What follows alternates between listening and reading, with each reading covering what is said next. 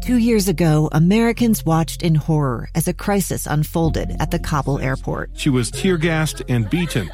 Images of thousands desperate to escape Taliban oppression filled our news feeds. More than 80,000 Afghans made it to America. But the story didn't end there. It was very cold. There was no power, no heat. Who would help our newest neighbors?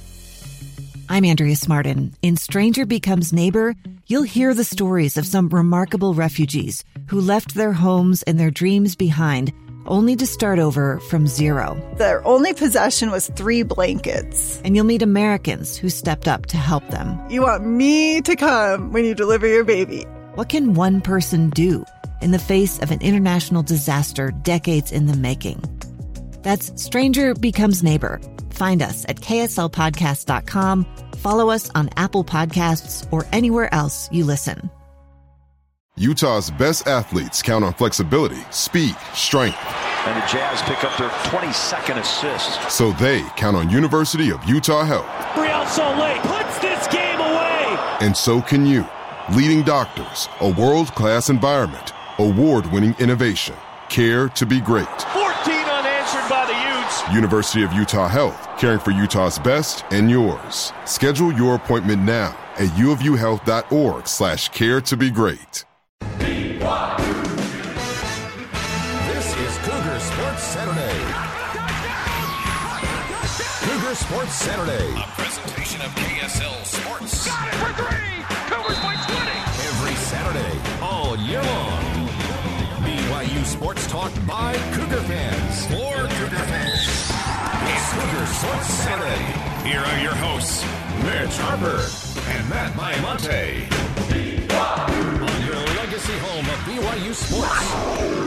KSL News Radio 102.7 FM and 1160 AM. Good afternoon, Cougar Nation. Welcome back to Cougar Sports Saturday. Mitch Harper, Matt Baiamonte coming to you live from Broadcast House, downtown Salt Lake City. We're talking BYU football, BYU basketball. So much to get to. We're going to talk you a little bit off the ledge because I know it's been a tough week at times, Cougar Nation, but there's also a lot of excitement, too, as the Cougars have a new defensive coordinator, Matt.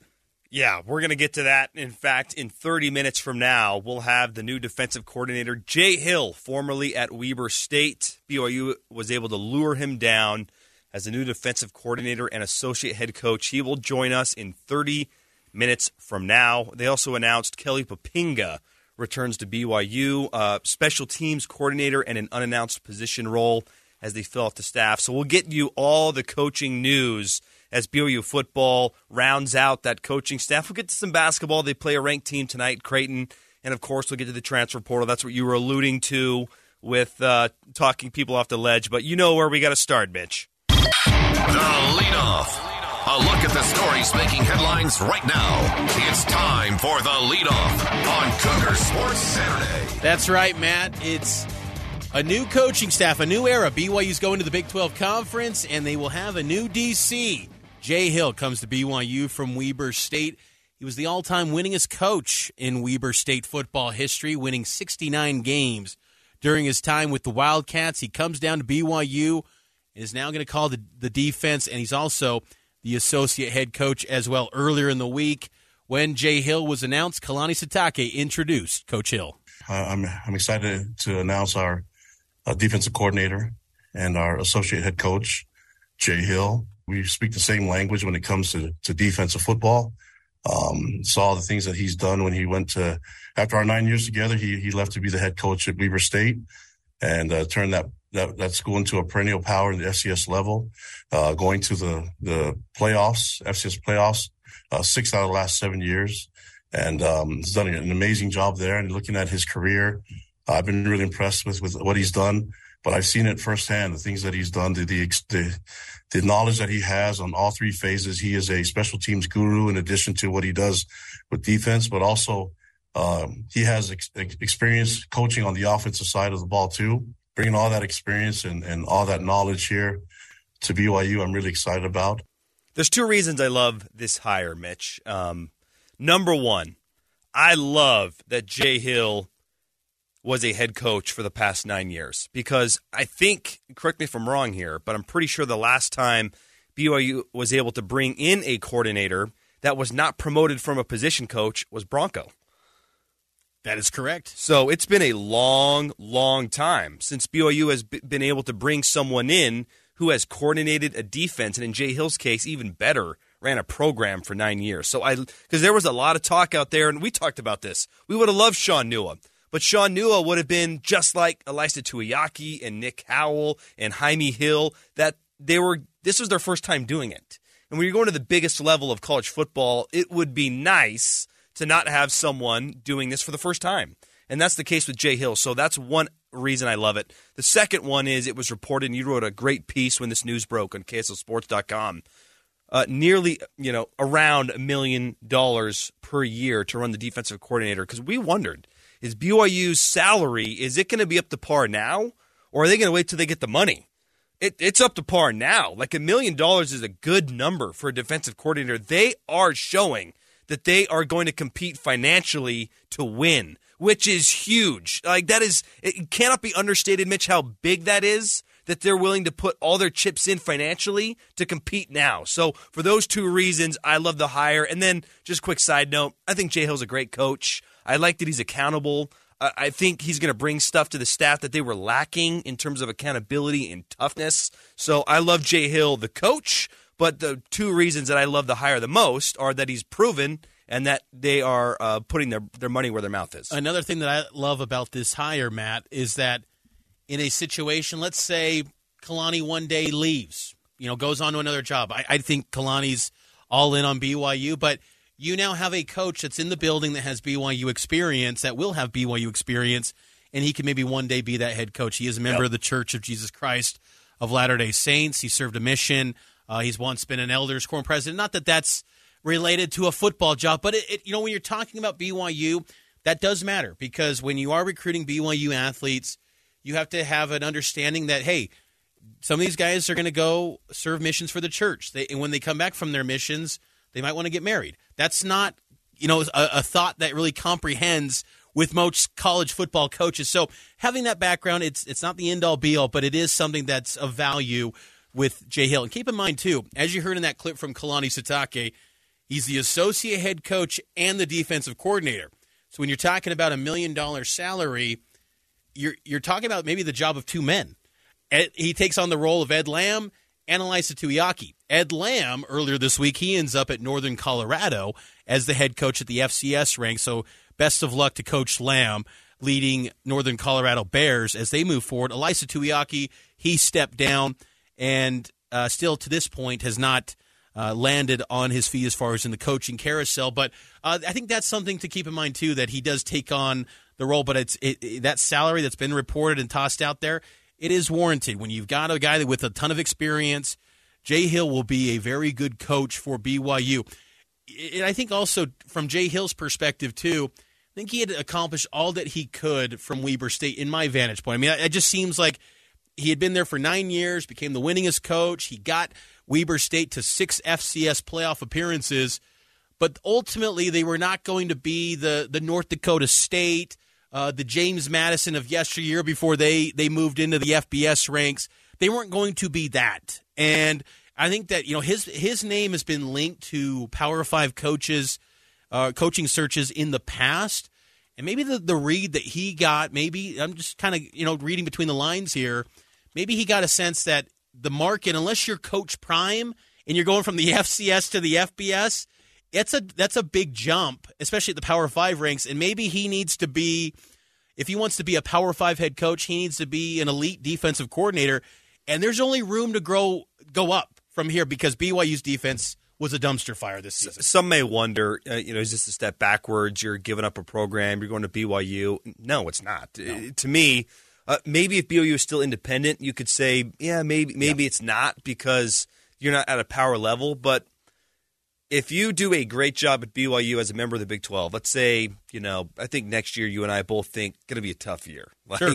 Especially with what we've seen in the transfer portal, there's going to be a lot of new faces, a new scheme, maybe a new quarterback. It's going to be difficult. But let's say in year 2, they're 8-4, and then the next year they're competing for a championship. People are going to come calling for Jay Hill.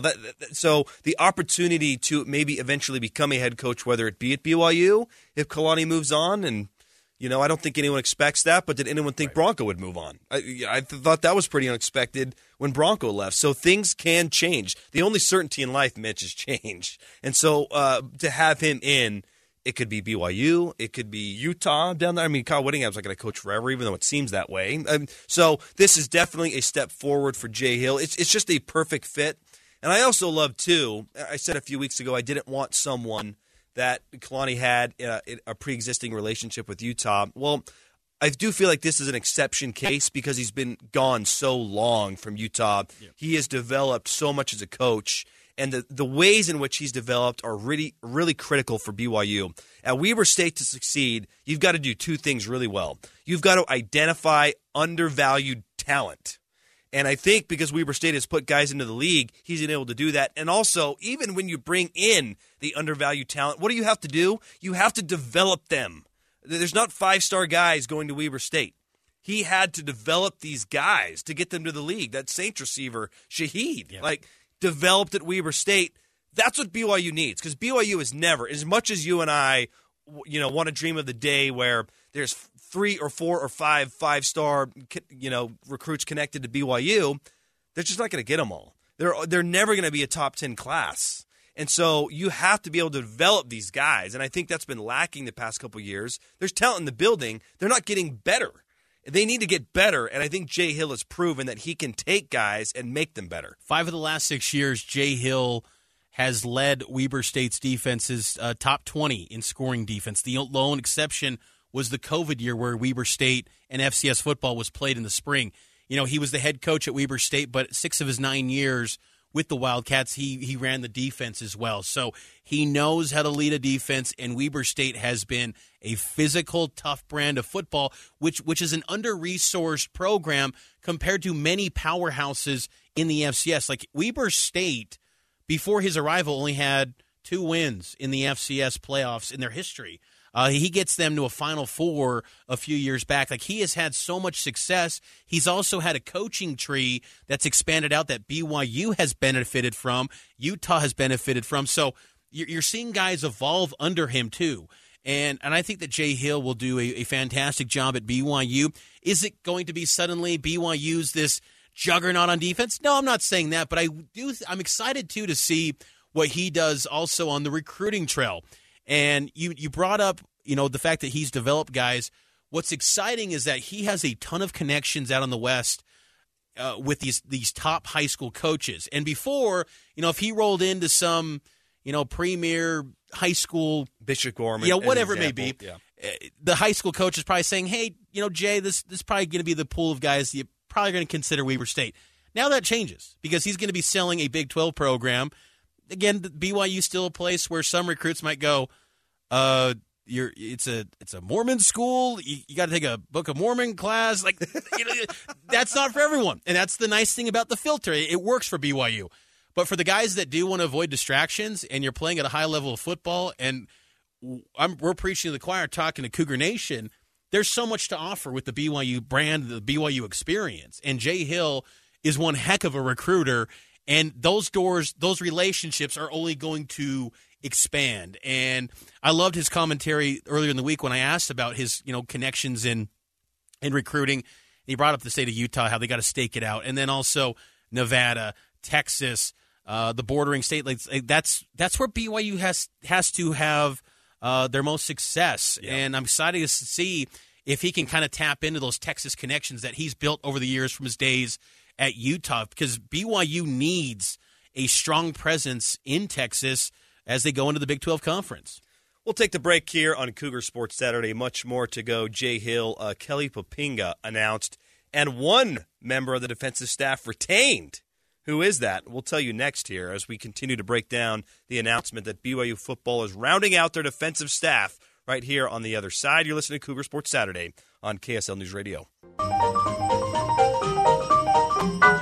Jingle bells, jingle all the way. Oh, what fun it is to ride in a one-horse open sleigh. Jingle bells, jingle all the way. What fun to ride and sing in a one-horse open Cougar Sports sleigh. Saturday. Dashing through the snow in a one-horse I thought we were still in a commercial break. So did I. I thought it was a PSA. Laughing all the way. thought it was a PSA. Man. Dave Meekum, our longtime board op, he's been here a long time, does a great job. Always gets us this time of year with this Christmas music. He loves a good Christmas song. So do I, as long as it's been remixed by Justin Bieber. So if you want to hit that up on the next break, I'd appreciate that, Dave. Dave strikes me as the guy that loves like the claymation movies. Like I like the claymation, the old school Bankin and Rasser, I think is what their name, the production company. Hey, here's a quick question for you. What is your favorite Christmas movie that's come out in the past 10 years? Because I think a lot of people are like, the Jim Carrey's The Grinch, or A Christmas Story, or... Yeah, those are the ones I like. What do you think of Spirited? Did you see Spirited on Apple TV? Never saw it. It's actually pretty good. With Will Ferrell and Ryan Reynolds? Actually, I've been meaning to watch that. It's actually pretty dang good. Okay, I need to watch that. I'm glad to hear that. I just think... Put that on the list. This month, chasing down all this BYU football content... It's been a busy month. I'm not going to lie.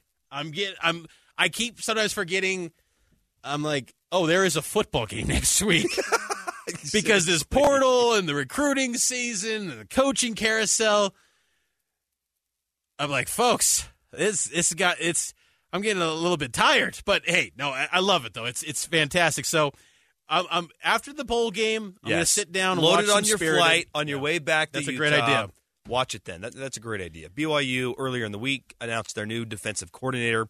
And along with Jay Hill being announced shortly after, Kelly Poppinga, he was recently at Boise State. He returns to BYU special teams coordinator, and he'll get a position later on. They still got 2 spots on the staff. Here was Kelly Poppinga on his return to Provo.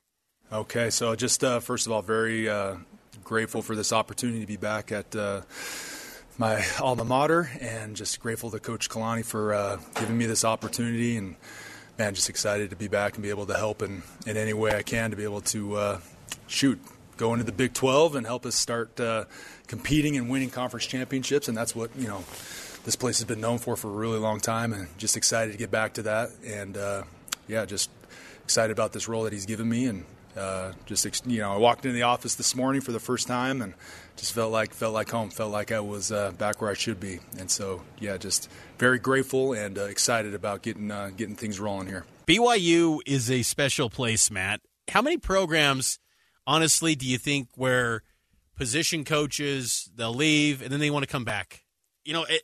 K-pop is BYU through and through. And I think, when Bronco Mendenhall and his staff left back in 2015, I always thought in the back of my mind it was cool that a bunch of BYU guys were getting valuable experience away from BYU.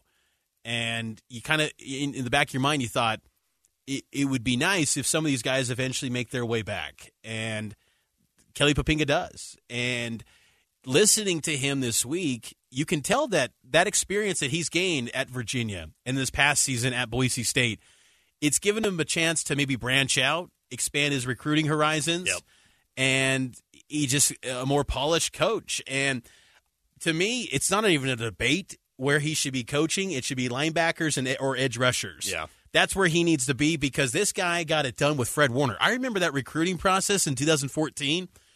It was BYU and USC down the stretch. And Kelly Poppinga was massive in getting Fred Warner to BYU. Massive.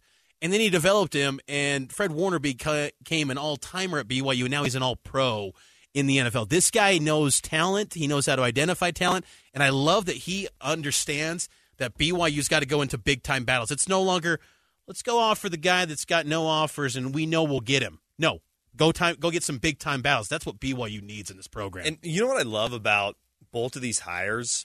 Because it applies to Jay Hill as well, but for K-Pop, there's not that pre-existing defensive identity that aligns with Kalani. I'm not saying it doesn't. I'm just saying he comes from a different background. New opinions, too, though. New opinions.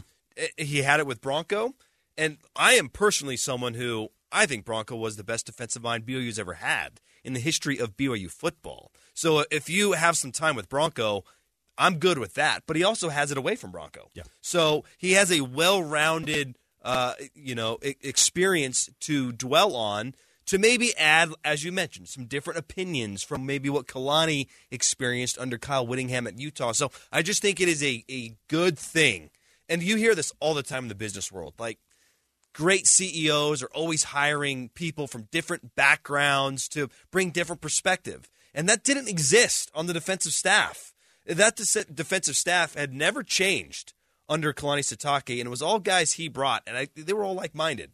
And, did it work at times? Yeah, but it didn't work well enough. And now let's bring in all these different personalities and experiences, and let's create a new defense. And that's what we're going to see, guys. It's not going to be drop 8. Now, drop 8's going to be a part of it because it's a part of college football, but this defense is going to be multiple. It's going to be aggressive. They're not going to get gashed in the run game and not do something about it. That's what I'm really looking forward to. This staff, because of their experiences, and they will be able to scheme, and I think better yet, they'll be able to make in-game adjustments on the fly. That's been a sorely lacking situation for BYU that, maybe the first quarter you're hanging strong and your schemes outworking the opponent, but you get that second half, that team on the offense makes the adjustments, and BYU doesn't know how to respond. Or in the first half, your game plan doesn't work, and you wait till halftime to fix it. That's gone too, because sometimes you can't wait 2 quarters. You can't, and I think that Kelly Poppinga is a very good hire for BYU, and I think that this staff is coming together nicely. And to your point, Matt, about bringing in different opinions and backgrounds, think about how the offense was formed when Jeff Grimes got brought in 2018. Jeff Grimes came from LSU. Aaron Roderick came from Utah. Fesi Sitake came from Weber. It was like a collection of guys. A.J. Stewart at that time. Bunch of different opinions from different backgrounds, different coaching trees, and they all came together, and now the offense is in a good spot. I still think that people listening would probably think, the offense could get better, but I'm not going to knock that group. I think Aaron Roderick still, the quarterback spot's been good, and we'll talk more about that coming up a little bit later in the show, but different opinions are good. One guy that will stay on the defensive staff, though, we teased it, Jernaro Gilford. He's going to be retained on Jay Hill's defensive staff. Very important get because Jernaro has great connections in Southern California. He's done a nice job in the transfer portal with getting a assembly of talent. The pass defense this year, not good. Didn't live up to the title he gave of the best secondary since 1996. But I think personnel collection, he gets guys into the program. And he's got a lot of young DBs that he has connections to that he recruited. You don't want to lose those guys. So it was an important get to keep Jernaro, and they also want to try to close and get some heralded recruits, too, that are in that defensive secondary. So Jernaro was a big get and the most important one. And it was also a big get, too, because his background is just so different from Jay Hill and Kelly Poppinga's. So he's not of the faith, but he played at BYU, had challenges at BYU, and stuck with it.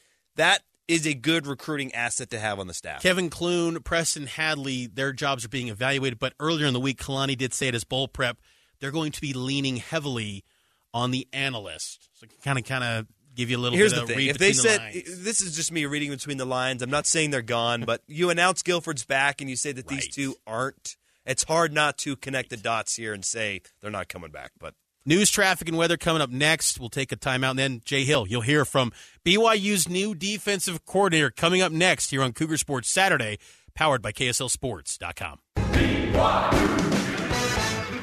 This is Cougar Sports Saturday. Cougar Sports Saturday. A presentation of KSL Sports. Got it for 3. Cougars by 20. Every Saturday, all year long. BYU Sports Talk by Cougar fans. For Cougar fans. It's Cougar Sports Saturday. Here are your hosts, Mitch Harper and Matt Baiamonte. On your legacy home of BYU Sports. KSL News Radio 102.7 FM and 1160 AM. Welcome back in. KSL News Time, 12:35 p.m. on this Saturday afternoon, December 10th. We're joined now by BYU assistant head coach Jay Hill. We spoke with Coach Hill earlier in the week, moments after he was introduced as the new associate head coach and defensive coordinator. And Jay, you grew up a few minutes up the road from BYU. What's it like to be a coach on the staff now and back at Utah County? It was. When I was little, I remember it was just a quick drive over to football games and basketball games. And my dad's brothers were all professors here at BYU and obviously took a huge liking to the games. I still remember deer hunting when I was a little kid, and my uncles would have these little radios that they'd be trying to dial in the station so that we could hear it up on the mountain. But, BYU football games were a huge part of growing up, and I guess in a way it's kind of like coming home. What was the pitch, Coach, that Kalani ultimately made that put things over the top for you to take this job? Well, I mean, I don't think he had to talk real hard just because of my respect for him and his program. I had at the time 3 coaches that had coached with me at Weber State here on this staff. I had other guys like Aaron Roderick and Al Papunu that I had coached with as well. So there were so many people that I already knew down here. And then, my comfort level with Kalani and the way he runs his program, the way he cares about his players, that was a big part of this. But the sales pitch didn't have to be very big. I knew about BYU going to the Big 12. I know about the success that they've had, throughout their storied history, not just the last couple of years. But it's something that I knew could go in the right direction, will go in the right direction, and it's a great time to be part of it. Coach, how much did the Big 12 play a role in making that move, just knowing that, BYU's for the first time in their existence going to be playing on the biggest stage of college football? No, that was huge. I think that this is something that Tom Holmoe and the other administrators have done a phenomenal job with, of placing BYU exactly where they should be, putting them in a big-time Power 5 conference that's very, very respected, and it was a big part of it. And it's going to be a big part of it to recruits. It's going to be a big part of it to just the success that we have moving forward. And like I said, I was just super excited to be part of where this place is going.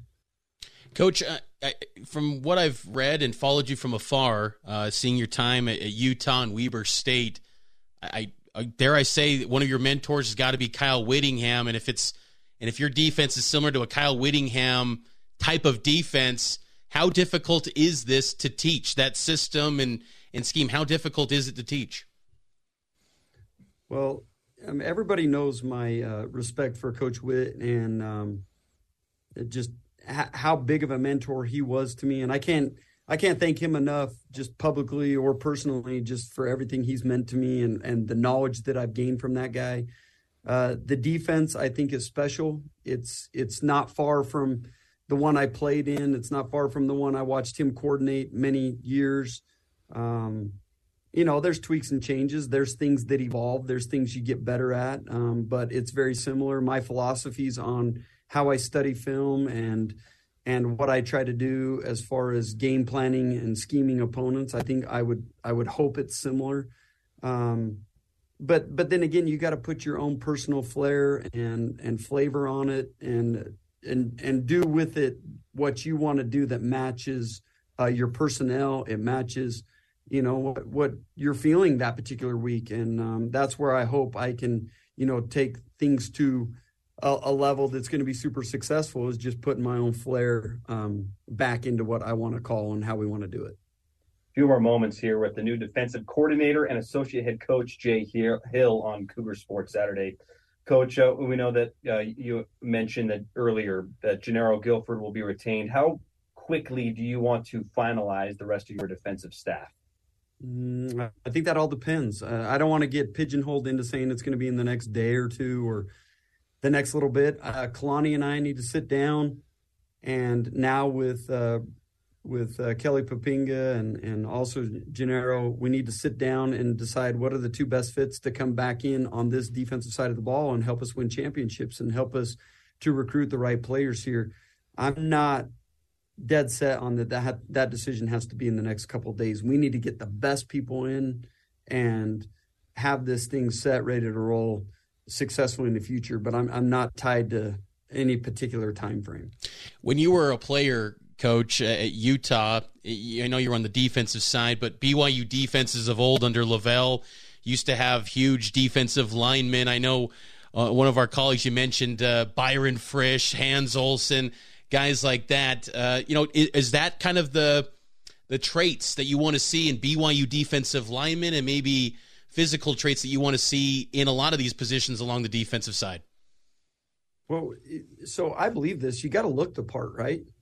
And we need to be playing with and recruiting NFL caliber guys that can grow into be NFL type guys. And that's the expectation for me. I mean, we had that at Weber State. We got D linemen playing in the NFL. Taron Johnson's one of the top corners in the NFL right now. And if we had that expectation at Weber State, I for sure expect to, enhance that and take it to another level here. And so, yes, we want big, massive front guys that are going to play the game the right way. We want to be physical up front. We want to stop the run. We want to be able to play and have an athletic secondary where, we don't have to always protect them. We want to be able to put those guys in man-to-man. We want to be able to disguise and create confusion for quarterbacks. I don't want to have to protect position groups. I want to be able to have big-time guys that I know we can win with. We need Fred Warners and we need Van Noy's coming off the edge. We need big-time guys in here that they've had in the past, and I know we can recruit those guys here. I know you've only been at BYU. This is the first day officially, but do you think it's possible to recruit those big-time guys in an era of NIL, in an era of the transfer portal? Can that happen at BYU? What did Kalani tell you that really is maybe the blueprint of recruiting at BYU? Well, I would not be here if I didn't believe that. We all know the power of BYU sports in the state of Utah and the amount of boosters and people that can stand behind the program. And do we have to expand NIL? Absolutely. Do we have to get in the game with trying to take care of our players the best way possible? Absolutely. That's a critical part of moving forward and being successful. I know administration's on board with those things that we need to do. I know that the fans will be on board with what we need to do to continue to have great players here. And then we've got to do a phenomenal job of bringing the right ones here and developing them. But if I didn't feel that we could do that, then I wouldn't have been as excited about this job and this opportunity. Last thing for Coach Jay Hill, new defensive coordinator and associate head coach here in Cougar Sports Saturday. A week from now, BYU will wrap up their 2022 season with the bowl game against SMU. How do you envision your next week, 2, 3 weeks as you kind of get familiar with this new role? Well, I'm going to actually run out of practice right now and start assessing talent, start assessing the players. Kalani and I have already spoken at length about what that looks like for the next week. I'm trying to be around the players as much as possible. I want to get to know them. I want to get to know them. I want to get to know their families. I want to get to know them as people, what makes them tick. Because if I'm going to try to get the best out of them here in the next, couple of years, I've got to know how to push them. So that's going to be a critical part. I'm also going to get very involved in recruiting. There's a couple top-notch guys in the next couple days that I got to get out to see. We've got to land top-notch guys, and we got to be able to learn them here, and that's going to be a critical part of what I'm doing. I don't think I'll be that heavily involved in the scheme or anything that they're implementing or calling on game day. That's not my role right now. I'm not familiar enough with anything that they've done to this point. That would not be fair to the players to do that. So I don't envision that being my role, but I will very much spend my time getting to know these players and who they are. He's the new man on the BYU coaching staff. He is Jay Hill. Coach, we appreciate the time. Congrats again to you and your family, and you've had a lot of success at Weber State, and appreciate your time with us today, and nothing but the best. Look forward to covering your time here at BYU. Heck yeah, I can't wait. Thanks, guys. Appreciate it. I can't wait either. Jay Hill got me fired up. I think that's going to be a good hire, Matt. I think this guy is going to be really good for BYU, and I think that I love that he wants BYU to be in the upper echelon of the Big 12 and competing at a high level in so many facets. And there's going to be a lot of work for BYU to accomplish that. And, one of those big pieces going forward, Matt, and as we're nearing a timeout here, the transfer portal. It's a big talking point right now in college athletics. The transfer portal window is open. BYU has had some guys enter that portal. We'll hit on that coming up next. What's going on with BYU's football portal movement? We'll get you up to speed on all of that, and we'll also talk about the quarterback situation too. So we'll take a break, and on the other side, we'll get to the transfer portal talk with BYU football. It's Cougar Sports Saturday, powered by KSL Sports. You better watch out. You better not cry. You better not pout. I'm telling you why. Santa Claus is coming to town. Welcome back to Cougar Sports Saturday. Christmas season is upon us, and unfortunately for BYU football, there haven't been that many good gifts in the portal. No, there has up not. to this point. A lot of coal and not a lot of gifts. You know, honestly, though, Matt, I don't think Cougar fans should be that worried, though. Why do you say that? Because I think that, you know, I think it's a shock to the system to see 7 guys in the portal.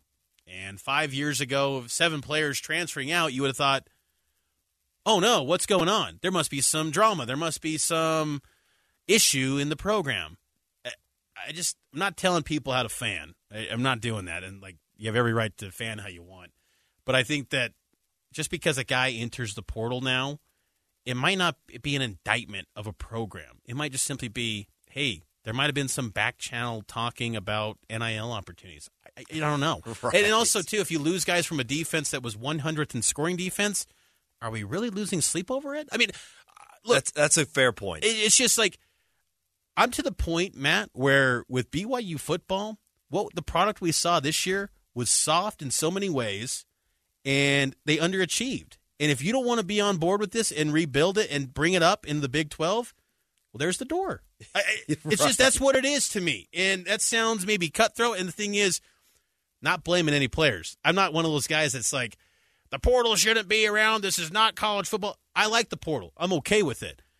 But, you know, when money starts to get involved, there's going to be a little more criticism. There's going to be a lot more, blowback where people can kind of go in on the student athletes a little bit more. I still err on the side of caution with that because they're not making the mega millions like pro athletes. But that's what comes with this now. When money starts to get involved, there's going to be more criticisms. I think that BYU will be okay. They will find players out of this portal. But right now, as you said, it has been more coal because the guys that have been – it's been guys leaving rather than coming in. And those players that have left, Logan Fano, he's headed to the Hill. He's going to Utah. Jacob Conover, he's going to Arizona State. Maybe the most productive player out of this group, Keenan Pili. Last night he announced that he is entering the transfer portal. Offensive lineman, former freshman All-American Campbell Barrington, he's in the portal. Tate Romney, a former 3-star recruit, he's in. Dallin Holker, we knew that. And then, of course, Terrence Fall, wide receiver, kind of a developmental guy. You know, I think Fano's a huge loss. I think Keenan Pili's a loss. Campbell Barrington's a loss. And I think Conover, too, is a loss. But I think it'll be okay, Cougar fans. Don't be doom and gloom and worried. Whenever there's change, whenever there's underperforming seasons, guys are going to want to look elsewhere and kind of look at other opportunities. That's all fair. I think some fans, I don't want to speak for everybody, but I think some fans' anger is probably pointed at the portal in itself. I think there are some issues with the portal right now. I don't like the idea of, and we can't prove this, but there's plenty of whisperings. I don't like the idea of guy is on scholarship at another university, has not yet entered the portal, but he's being recruited to go somewhere else. Yeah, it's back channeling. It's happening. I know, of course, it's happening. Yeah. I really dislike that because I don't think that's fair. That comes back to like tampering in the NBA. It's a big problem because there may not have been a problem for a couple of these people, but if they're getting offered a lot of NIL money somewhere, then that's gonna appeal to them. So, and maybe the anger should be directed at NIL a little bit, and that it's not really about name, image, and likeness. It's just about getting paid, and that's a whole other can of worms. Yeah. But I think when we look at some of the specific individuals, a few of them are a bit surprising, and I just wonder, had their careers played out differently, would they be in this situation? Like Campbell Barrington's a good example. I think, to me, it's just simply he didn't play. That dude wants to play. Oh, understandable, yeah. And he feels like he wants to play, and I totally get that. And Jacob Conover is another good one, too, and we might save that one to the next segment to really dive deep on the quarterback situation. But he's been at BYU for a long time, didn't play, and this year was really head-scratching for Jacob Conover. But, man, this has not happened to BYU in the transfer portal era. I think that's also part of it, where all this has been happening to other schools, but it wasn't happening to BYU because it was love and learn and Kalani, we're retaining our guys. That narrative's kind of gone now, and it just makes you wonder, like, what do you have to do to build a program that can be sustained? That's a good point, and I think it's kind of worked out in timing because you're right. This is the first transfer portal cycle where some big names are entering from BYU.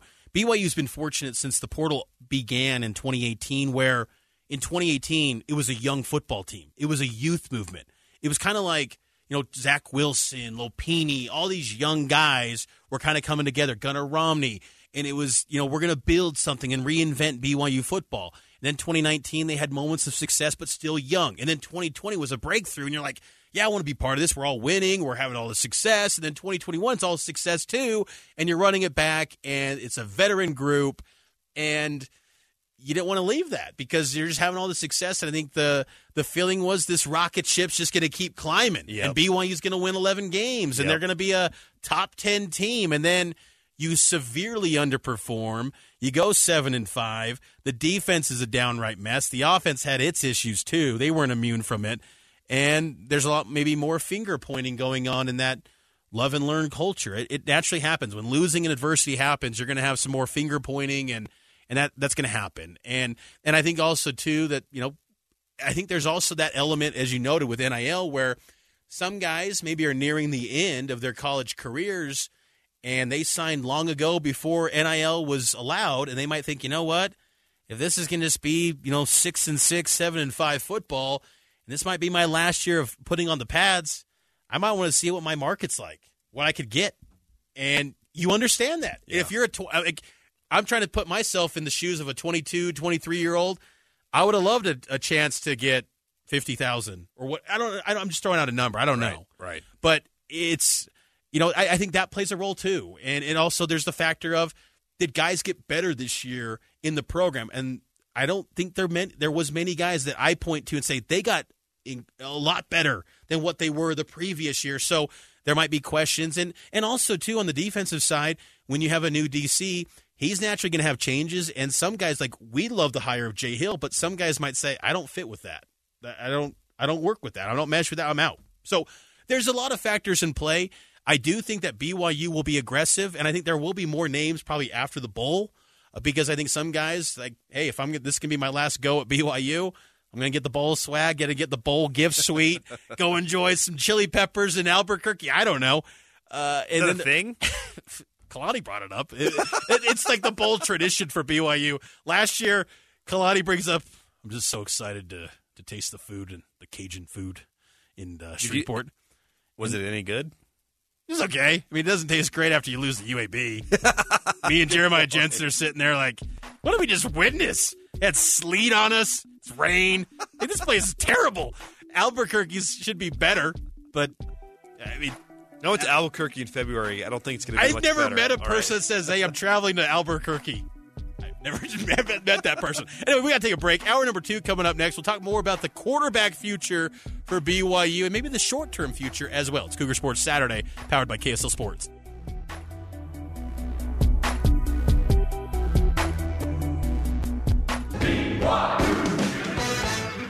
This is Cougar Sports Saturday. Cougar Sports Saturday. A presentation of KSL Sports. Got it for 3. Cougars by 20. Every Saturday, all year long. BYU Sports Talk by Cougar fans. For Cougar fans. It's Cougar Sports Saturday. Here are your hosts, Mitch Harper and Matt Baiamonte. On your legacy home of BYU Sports. KSL News Radio 102.7 FM and 1160 AM. What is up, Cougar Nation? Welcome into hour number 2 of Cougar Sports Saturday. We had Jay Hill on in hour number 1. If you missed that interview with BYU's new defensive coordinator, you can find it on our podcast feed, wherever you get podcasts. Good interview with the new defensive coordinator. I think his approach will be something that BYU fans resonate with. His style, his aggressive nature. I think that's what we have wanted for a couple years. He's going to bring it. So and there is things with Elisa Tuiaki. He stepped down, and I'm not trying to bag on Tuiaki or anything like that, but he's moved on and things like that. But there were things in Tuiaki's tenure that he was almost his own worst enemy. Yeah, where he acknowledged that not many changes happened coming into the season. Last year was not good. 2021 was not good. And then it bottomed out this year. And then the lack of importance with sacks. I just feel like there is an importance to getting sacks. It matters. And look what that Stanford game. BYU got 3 sacks in that game, and BYU's defense was playing with energy. Even though they were giving up passing yards, it's like that is such an important piece to defenses. And look, I think Jay Hill he probably did his homework and understood what Cougar Nation wants. We'll see if it actually plays out. He's got to get the personnel to go do that. But he's saying the right things so far, and that's all you can ask for at this point. This guy's had a track record of success. He's had some great defenses at Weber State. I'm really curious to see how it plays out in the Big 12 level. I'm also curious, Matt, to see how the offense in the Big 12 goes moving forward. BYU has a fascinating situation at quarterback, which we might learn next week at the New Mexico Bowl. Oh, yeah, there is a game next week, Matt. BYU is going to be playing SMU in the New Mexico Bowl next week. You'll hear from the New Mexico Bowl executive director coming up in hour number 3, Jeff Symbiota. BYU is going to take on the Mustangs, 5:30 kick. We'll have our regular show at noon, but there's a lot of questions about Jaren Hall, and reasons for that is because Jaren suffered an ankle injury in that Stanford game. And since that Stanford game, Kalani Sitake has said he's banged up. He said he's banged up. He's not out. He's banged up. So it leaves an opening for who's going to be that quarterback. And, oh, by the way, since that Stanford game, Jacob Conover's in the transfer portal. Yeah, and he's committed to another program. He's off to Arizona State. They hired Kenny Dillingham, who was at Oregon. He did wonders with Bo Nix last year. We saw firsthand. Yeah, yes, we did. Holy smokes. Sheesh. That was tough to watch in Eugene. Anyways, he's off to Arizona State. I don't necessarily think that means he'll be the next starting quarterback at Arizona State, but what really stings about the Jacob Conover transfer is that he came in highly recruited and he left, and we have no idea what he could have been. He was never given an opportunity to showcase his ability. Even going back to 2021, in which he comes in relief of Baylor Romney, and they don't let him do a whole lot against Utah State, and then you think he's going to play against Boise State.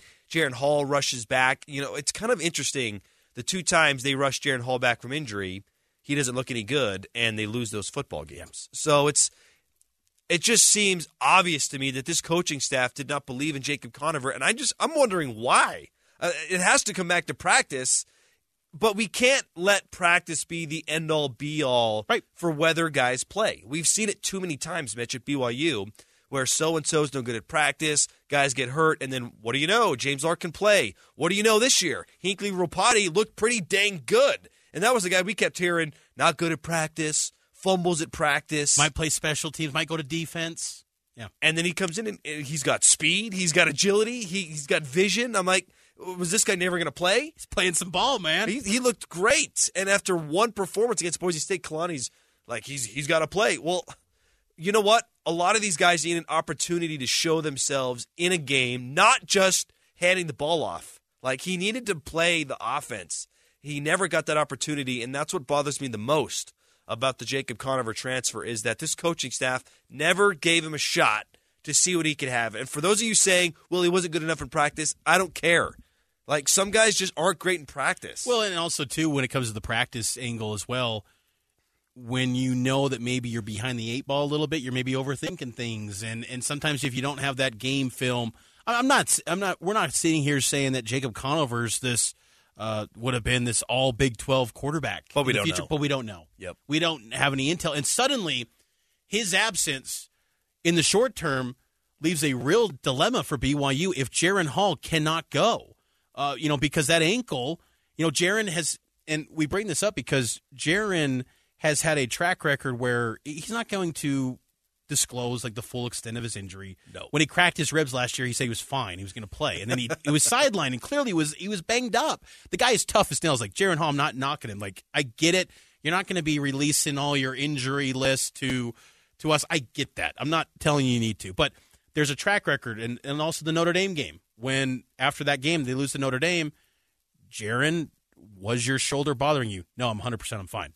Like, no. Again, I'm bringing that up because thinking back on that's a joke. I'm fine. And then all the coaches are like, he was really banged. And I bring that up because after the Stanford game, I'm fine. It's going to be okay. But you just never know with these ankles. And for him, too, he's got to think about his future. He's not playing against New Mexico. So if he can't play in that New Mexico Bowl, who do you turn to now? And you then have a banged-up Cade Finnegan, who was dealing with an ankle injury the week of the Boise State game. He was in a boot. Last we saw him, actually, was on Wednesday before you took off to Stanford. We were doing a little social media video. Cade Finnegan was walking down the stairs from the third level of the athletic building. First day with no boot, and it took him a good 2 or 3 minutes to get down those stairs. Now, that was a couple weeks ago. Right. He could have healed since then. He'll be okay. But, man, I kind of looked at that and was like, dude's probably not going to be right. If you're him, you're looking at this saying, if there's a real chance for him to play, this is my chance. It's his only chance. Yeah, it's his opportunity. And then the other quarterbacks that they have right now is Nick Billups, a preferred walk-on, and Sol-J Maiava-Peters. I think it's Sol-J against SMU. Yeah, I've always thought it's interesting. And, again, I'm take it with a grain of salt. I get it. But I've always thought it's noteworthy that Aaron Roderick has not just said with Sol-J, oh, we're switching in positions. You know, he was a guy coming out at a high school. As an 8th grader, he was viewed as a potential 4 or 5-star quarterback. And then he kind of hit a little bit of a ceiling in the back half of his prep career. But, Aaron Roderick has been patient and wanted to give him opportunities to learn the offense. And he's been in that quarterback room since 2020 in the COVID year. And I think that's noteworthy. But also, that depth at quarterback, Matt, has kind of evaporated in a hurry. And it leaves, some questions about the New Mexico Bowl, but also in the future, too. And we still don't know yet what Jaren's going to do officially with his future. It seems like it makes sense to go for the NFL, but we don't know yet. I think Jaren's keeping that pretty close between him and his wife, and I get that, but, we got to find out soon. If you're BYU, you got to find out because they got to move forward with portal guys and figure out that whole situation. And kind of nail down where they're going moving forward. Yeah, that's a good point. And I just feel like next year's starting quarterback is not on the roster right now. Yeah. And there's some good guys in the portal. The question is, can you get them? Because we've heard rumblings of Keaton Slovis. I would really dislike that. I don't think Keaton's a very good quarterback. I think there's a reason he left USC, and now there's a reason he's leaving Pitt. But there are guys in the portal that are leaving for other reasons. Like, I don't know if you could land this guy, but Devin Leary to me is interesting from NC State. I think that BYU is going to evaluate any quarterback that's in that portal because they need to. I mean, undergrad, grad transfer, all of them. It's got to be fair game. And I think it's a nice selling point to these portal QBs. Hey, even though Zach Wilson is not, doing great in the NFL right now. He's in the NFL. He was the number 2 pick. Yep. And that's going to resonate with portal QBs. And if Jaren moves on, and I know that some believe that he's just fallen off the face of the earth, no, he's going to get drafted. Jaren will be drafted. I'm pretty dang confident of that. If he moves on this year, he's getting picked, and he will wow people in a combine setting. If he's healthy, he'll wow in an interview setting. He will be picked. So you're talking about potentially 2 back-to-back quarterbacks getting picked. That's a nice selling point to go into the portal and get guys. But BYU's got to kind of figure out what the path is. I think they got to get an undergrad at a minimum. They also got to get a grad transfer if Jaren is in fact gone. And if that's where Jaren's piece, they got to figure out that situation with Jaren because the grad transfer market is not going to come to BYU if Jaren's still in the mix. Totally. It's not happening. Yep. So they got to figure that out with Jaren. So I'm be curious to see what his timeline looks like. Ideally, it's by Monday because I think we're going to see a lot more movement with this quarterbacks and these grad transfers kind of nailing down their spots next week because the academic calendar, I know that's kind of in the background, but schools will start to begin their winter or spring semester, how they'd ever deem them, beginning in January. So that's coming up soon. So you got to get this sorted out and nailed down, and BYU needs to start to kind of piece together their quarterback future because right now it's not in a great spot after Conover leaves. Here's a question to put you on the spot. Do you want Jaren to come back?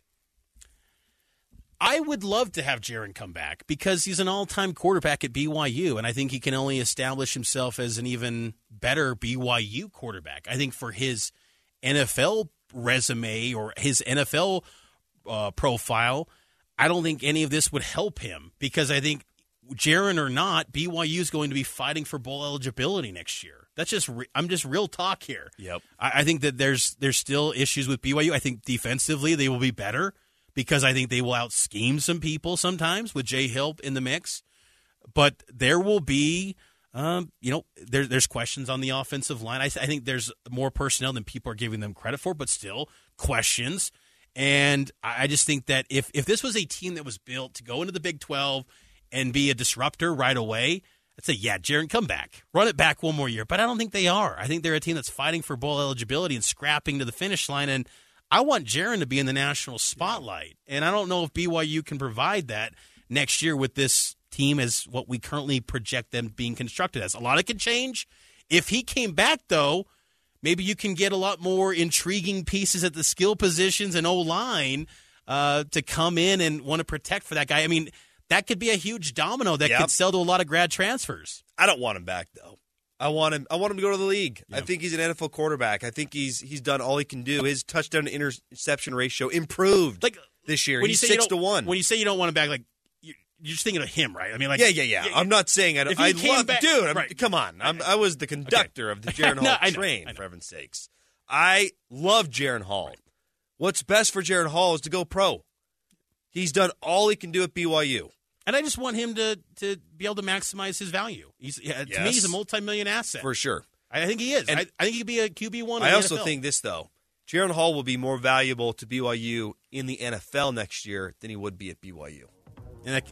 And look, that is a very good point because we know that the NFL matters a lot, especially to guys that aren't familiar with BYU. You say, hey, this position, we get guys to the league. Yep. All right, I'm listening, Coach. Exactly. Even though I don't know much about your church and much about your school, you say, I'm listening. Steve Young, you say Heisman Ty Detmer, Zach in the league, Jaron in the league, Taysom in the league. That's a great point, too. If I'm Aaron Roderick, I'm saying, look, we get guys to the league, and oh, by the way, we've got alums that still care about this place. Steve Young, who you see on TV all the time, he loves BYU football. He will talk to you. John Beck, he loves BYU football. These guys care. They matter. Got to take a break. On the other side, a little more transfer portal talk. What did the BYU Cougars need? Let's get our thoughts on that after this. Who's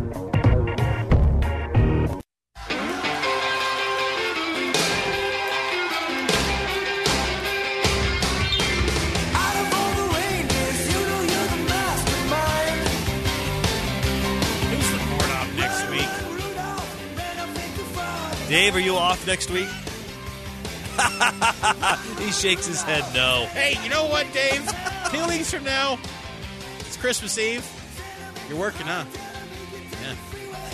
Well, that's like the day when we can do Christmas music is Christmas Eve. All right. No, I like Christmas music. Like, don't get me wrong. I enjoy it, but... when do you allow Christmas music to be played in your house? Thanksgiving. Thanksgiving Day or the day after? Thanksgiving on, like from Thanksgiving, like day after. Does that apply to Christmas decor as well? Christmas decor, I could go wait till December 20th. Are you kidding? I say that because I don't like pulling it all out, like of the big bins. That's the worst part. And then just the mess. Like it's nice when it's all set up. It's the best. It's like this that feel like you got it's like 8:30. You're watching some late night college basketball game. It's like this little. Nice lighting. It's like a good calming vibe. I get all that, but I can wait. Like I also dread the January 1, the teardown. Yeah, the teardown. You're watching let's not say the other bowl, but let's say you're watching a bowl on January 1, not that one with a flower. Okay, we're watching the Citrus Bowl. Anyway, that's never fun. Anyway, I enjoy Christmas. I'm very excited this year. I will say, though, this year has been very interesting in my household. I have had my children have been greeted by 2 elves and also a pet every single day. They've been doing all these different things. Like, they've truly heard, the things that we're talking about. And it's house. So my son was talking about, hey, Dad, do you know what Feliz Navidad is? Like, he learned it in school. And then the next day, Buddy and Trixie, these elves they named, and then this fox that came in, they set up in, this Feliz Navidad setup. So it's legit. and the magic that's going on right now. So I'm feeling a little more Christmassy, and I guess it's carried over into the show now with Dave pumping in the bumpers with the music, and I just got that Christmas spirit, Matt. Let's go. I'm not quite to the elf stage in my house, but I do have one picked out.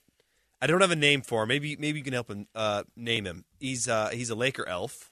Okay. And I was thinking about naming AC him. Green? I was thinking because there's an opportunity here to have my kids who are really little keep calling this elf by a specific name. So I tentatively have him named Kareem Abdul-Jabbar, the Laker elf. I wasn't too far off saying AC Green. AC Green, the Laker elf. Slava Medvedenko. Where's Slava, Dad? He was in a trade. Anyway. All right. BYU football. BYU football probably like to make some trades. Imagine that in the college football market. If there was trades that were allowed to happen, that would be interesting. Transfer portal, what are the biggest needs in the portal you think for BYU? Oh, my goodness. Quarterback, number one. Quarterback's number one, for sure. I think after that, though, I do believe that BYU needs a few offensive linemen. Yes. I just feel like, especially with Campbell Barrington leaving, I believe Blake Freeland's going to leave, and that probably means Kingsley shifts over from right to left. Who's going to be right tackle? Because that was probably going to be Campbell Barrington, right? Harris the Chance is gone. So I feel like there is a definite need at the offensive line position, and I would love it if they could grab one or two grad transfers or maybe even some junior college guys to just plug the hole for a couple of years. So offensive line, I think we've seen these past couple of years, you need more than 5. Like they've played more than 5. So probably offensive line for me. That has been a push from Daryl Funk already in the portal. They've offered 3 transfer portal guys. Running back, I think, is also another area. I think also, too, D-line. But D-line is difficult because I think you got to find some maybe FCS upgrade guys. I'm not worried about the running back position. Really? No. I think Ropati deserves to be in the mix. But he's kind of it, though. Chris Brooks gone. You're out on Miles Davis? What's he done since Wyoming? I mean, I just think that I look. Are you kidding me? This dude, people were talking like this guy was a difference maker. Okay, hold on. And now you're like, Matt, what's he done? Matt, hold on here. They were going. BYU's going into the Big 12. You can't just roll with Ropati and Miles Davis. You got to get a grad transfer too, right? I want Jackson McChesney. He's gone. He took a senior blanket. He's probably done. Which is a bummer, though. He's just another. He's like in the Conover realm to me. Never really. A lot of injuries though with for sure. McChesney. That's for a little different. But when was he ever the starting running back that got 20 carries in a game? You watch him against USC and you go, that looked nice. Totally got that game-winning touchdown.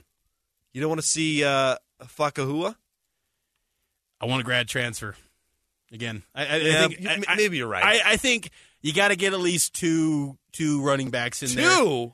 Look, I'm always greedy. I want more. Dude, you got to show some love to the guys who paved a way the year before. You can't bring in 2. We can keep talking about this here soon. We got to get to another break, though. Top 5 coming back. We'll bring in producer Nate Slack hosting his first Top 5. We'll get to that next. It's Cougar Sports Saturday, powered by KSL Sports. This is Cougar Sports Saturday. Cougar Sports Saturday. A presentation of KSL Sports. Got it for 3! Cougars by 20! Every Saturday, all year long. BYU Sports Talk by Cougar fans. For Cougar fans. It's Cougar Sports Saturday. Here are your hosts, Mitch Harper and Matt Baiamonte. On your legacy home of BYU Sports. KSL News Radio 102.7 FM and 1160 AM. Welcome back in. It's Cougar Sports Saturday. There is college football going on right now, Army and Navy, which the uniforms are getting wild in this series. Navy's wearing a space helmet, which I love, by the way. Really? It has nothing to do with Navy. Josh Hewitt, Billy Nixon, we need a BYU space uniform. No, we don't. Yes. No, we don't. We need a Sailor Coug helmet before we get a space uniform. Dude, the space uniforms are awesome. I can't wait. I want BYU. Oh, sorry. The World Cup is on as well. France just took a 2-1 lead. Sorry to cut. I want BYU to play UCF in a space game.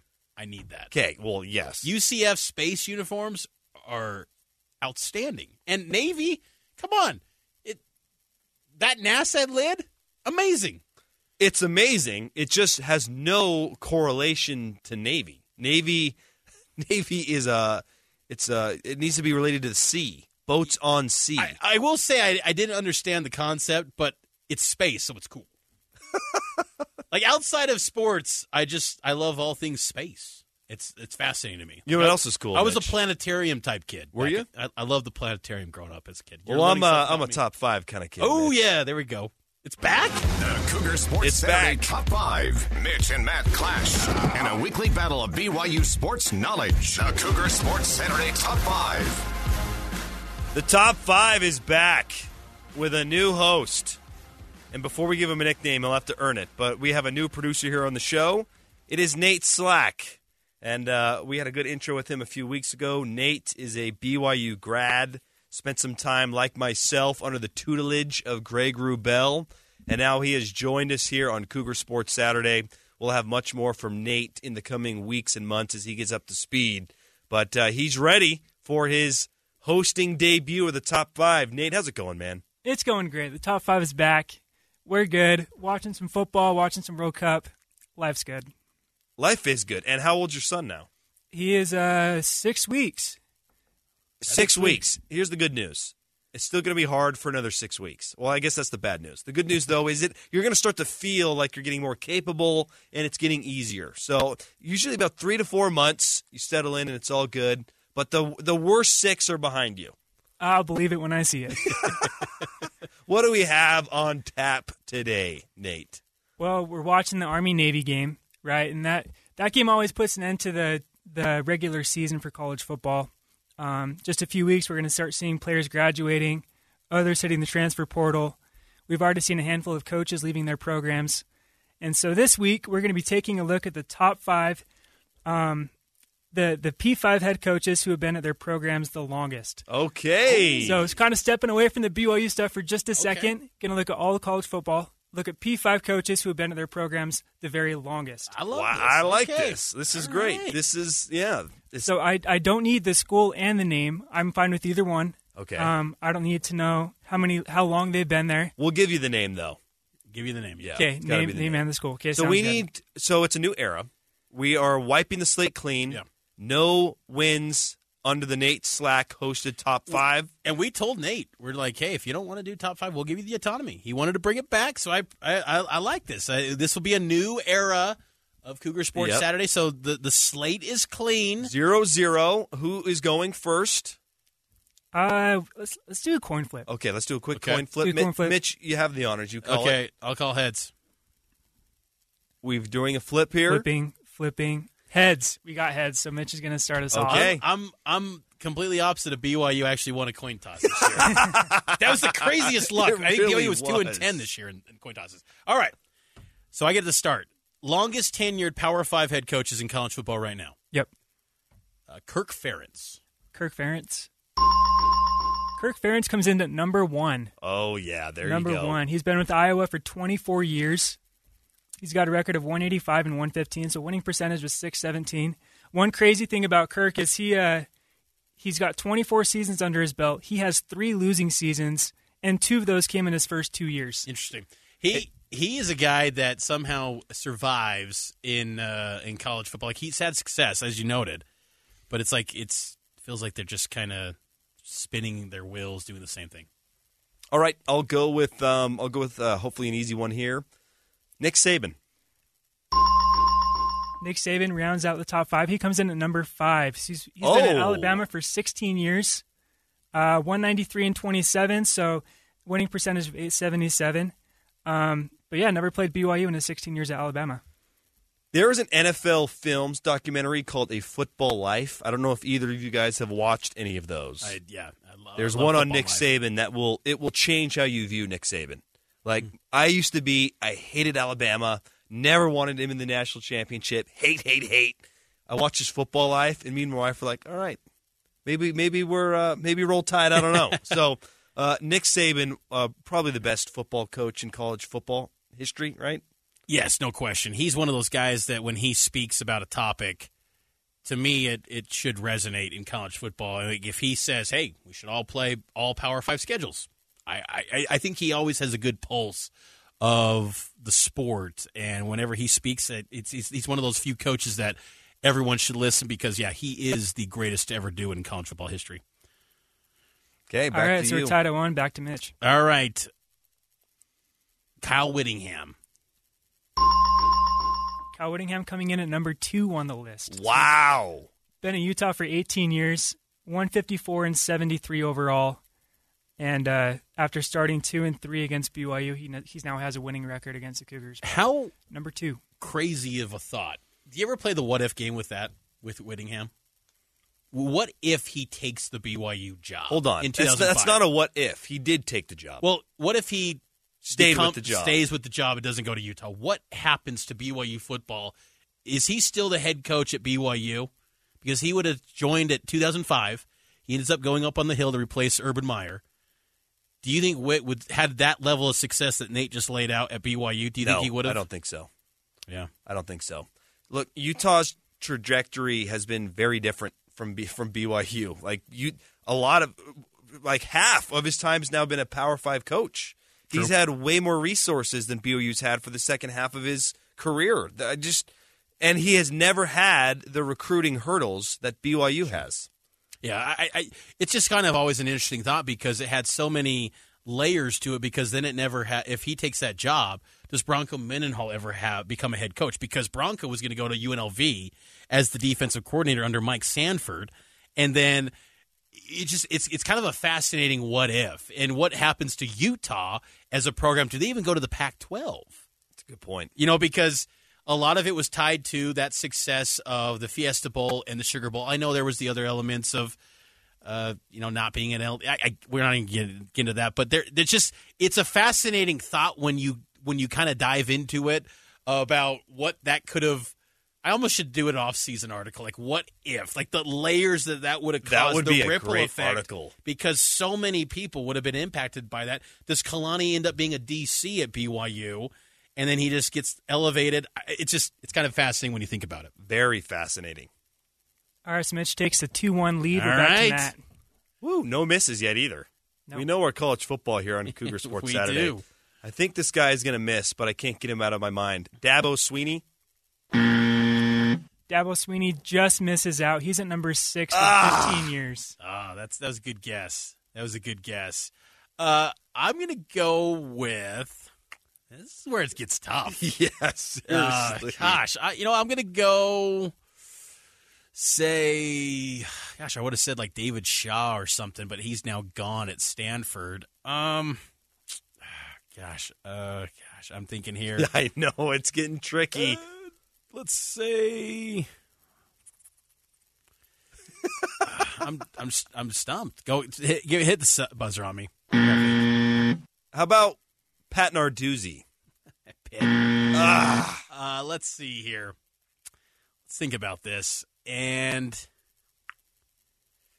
gosh, there's so many. Just every program that I think of, they all have had a coaching change. There's so much change in college football. It's pretty remarkable. Jeff Tedford. He left for a little bit. Yeah, he came back to Fresno this year. They won the Mount West this year. I don't think he's been here long enough. So, Jim Harbaugh?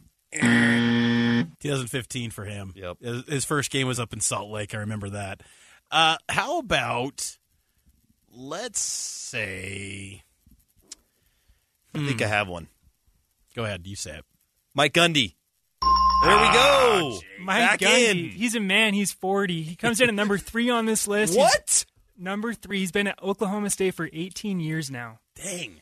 So 18 years. He posts a 156 and 74 record.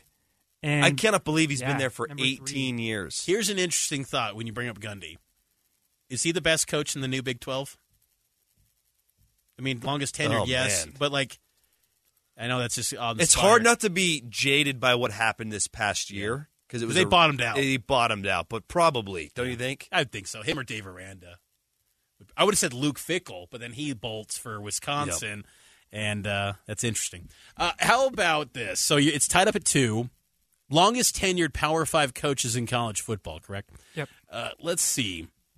How about I'm trying to just think of what programs would have. Can we get any sort of hint? BYU's never played this team before. Okay. It's an interesting hint. Okay. How about Mitch is struggling. Gus Malzahn. How about Matt Campbell? Dang it! They played Iowa State in the Lavelle years. Yeah, when they had the former Ohio State coach there coaching at Iowa State. I'll add that this name surprised me more than anybody else on the list. G5 or P5? It's P5. It's P5 only. Oh yeah. What am I saying? How about? Man, this is difficult. It is PJ Fleck. We're going rapid fire now. Dave Clawson. Any other hints? He has just about a 500 record. He's 110 and 101. He's been there that long? Jeez. I'll add one more. He's in the Big Ten. He's a Big Ten coach. Okay, Big Ten coach. Brett Bielema. This is insane. Greg Schiano. That's a good guess. Oh, there we go. Pat Fitzgerald. Pat Fitzgerald at Northwestern. Yep. That's a good list. Fitzgerald's a good coach. I mean, Northwestern's always that program that Bronco always had that love affair with. There was always, who would you want to play, Bronco, as an independent team? The military academies, etc., or Northwestern. You go, wait, what? Northwestern? Gosh dang it. Mitch gets the first one in the Nate Slack era. That was a good list. So recap it again for us. The longest 5 tenured coaches. Yeah, starting at number 5, we have Nick Saban at Alabama for 16 years. Number 4, Pat Fitzgerald, Northwestern for 17. Number 3, Mike Gundy, Oklahoma State for 18. Number 2, Kyle Whittingham, tied with Gundy for 18 years at Utah. And the number 1, Kirk Ferentz, Iowa, 24 years. Kalani quickly moving up the ladder in tenure. Yeah. 7th season wrapping up next week. Crazy. Kalani is approaching a decade, and it seems like it's almost a new beginning going into the Big 12. And you wonder how much time that he hits. I don't think he would have been a 10-year guy if he wasn't if BYU wasn't going to the Big 12. I think he would have moved on, or maybe BYU moves on from him. Who knows? But Kalani's climbing up that tenure because. Ferentz doesn't seem like he's leaving anytime soon, but Whittingham's been a guy that said, I'm not for long in coaching. We'll see. That's a good list. Good stuff, Nate. You can follow Nate on Twitter, at NateSlack5 on social media, and he'll continue to hold it down. Our new producer here on Cougar Sports Saturday. Love it. Got to take a break. On the other side, we'll keep talking some BYU football. Back after this. You're a mean one, Mr. Grinch. This is a targeted attack at Mitch Harper. This is not me. I'm not the Grinch. Allegedly you are, according to Dave. He says you are the Grinch. It is one of my favorite movies. It's a tremendous movie.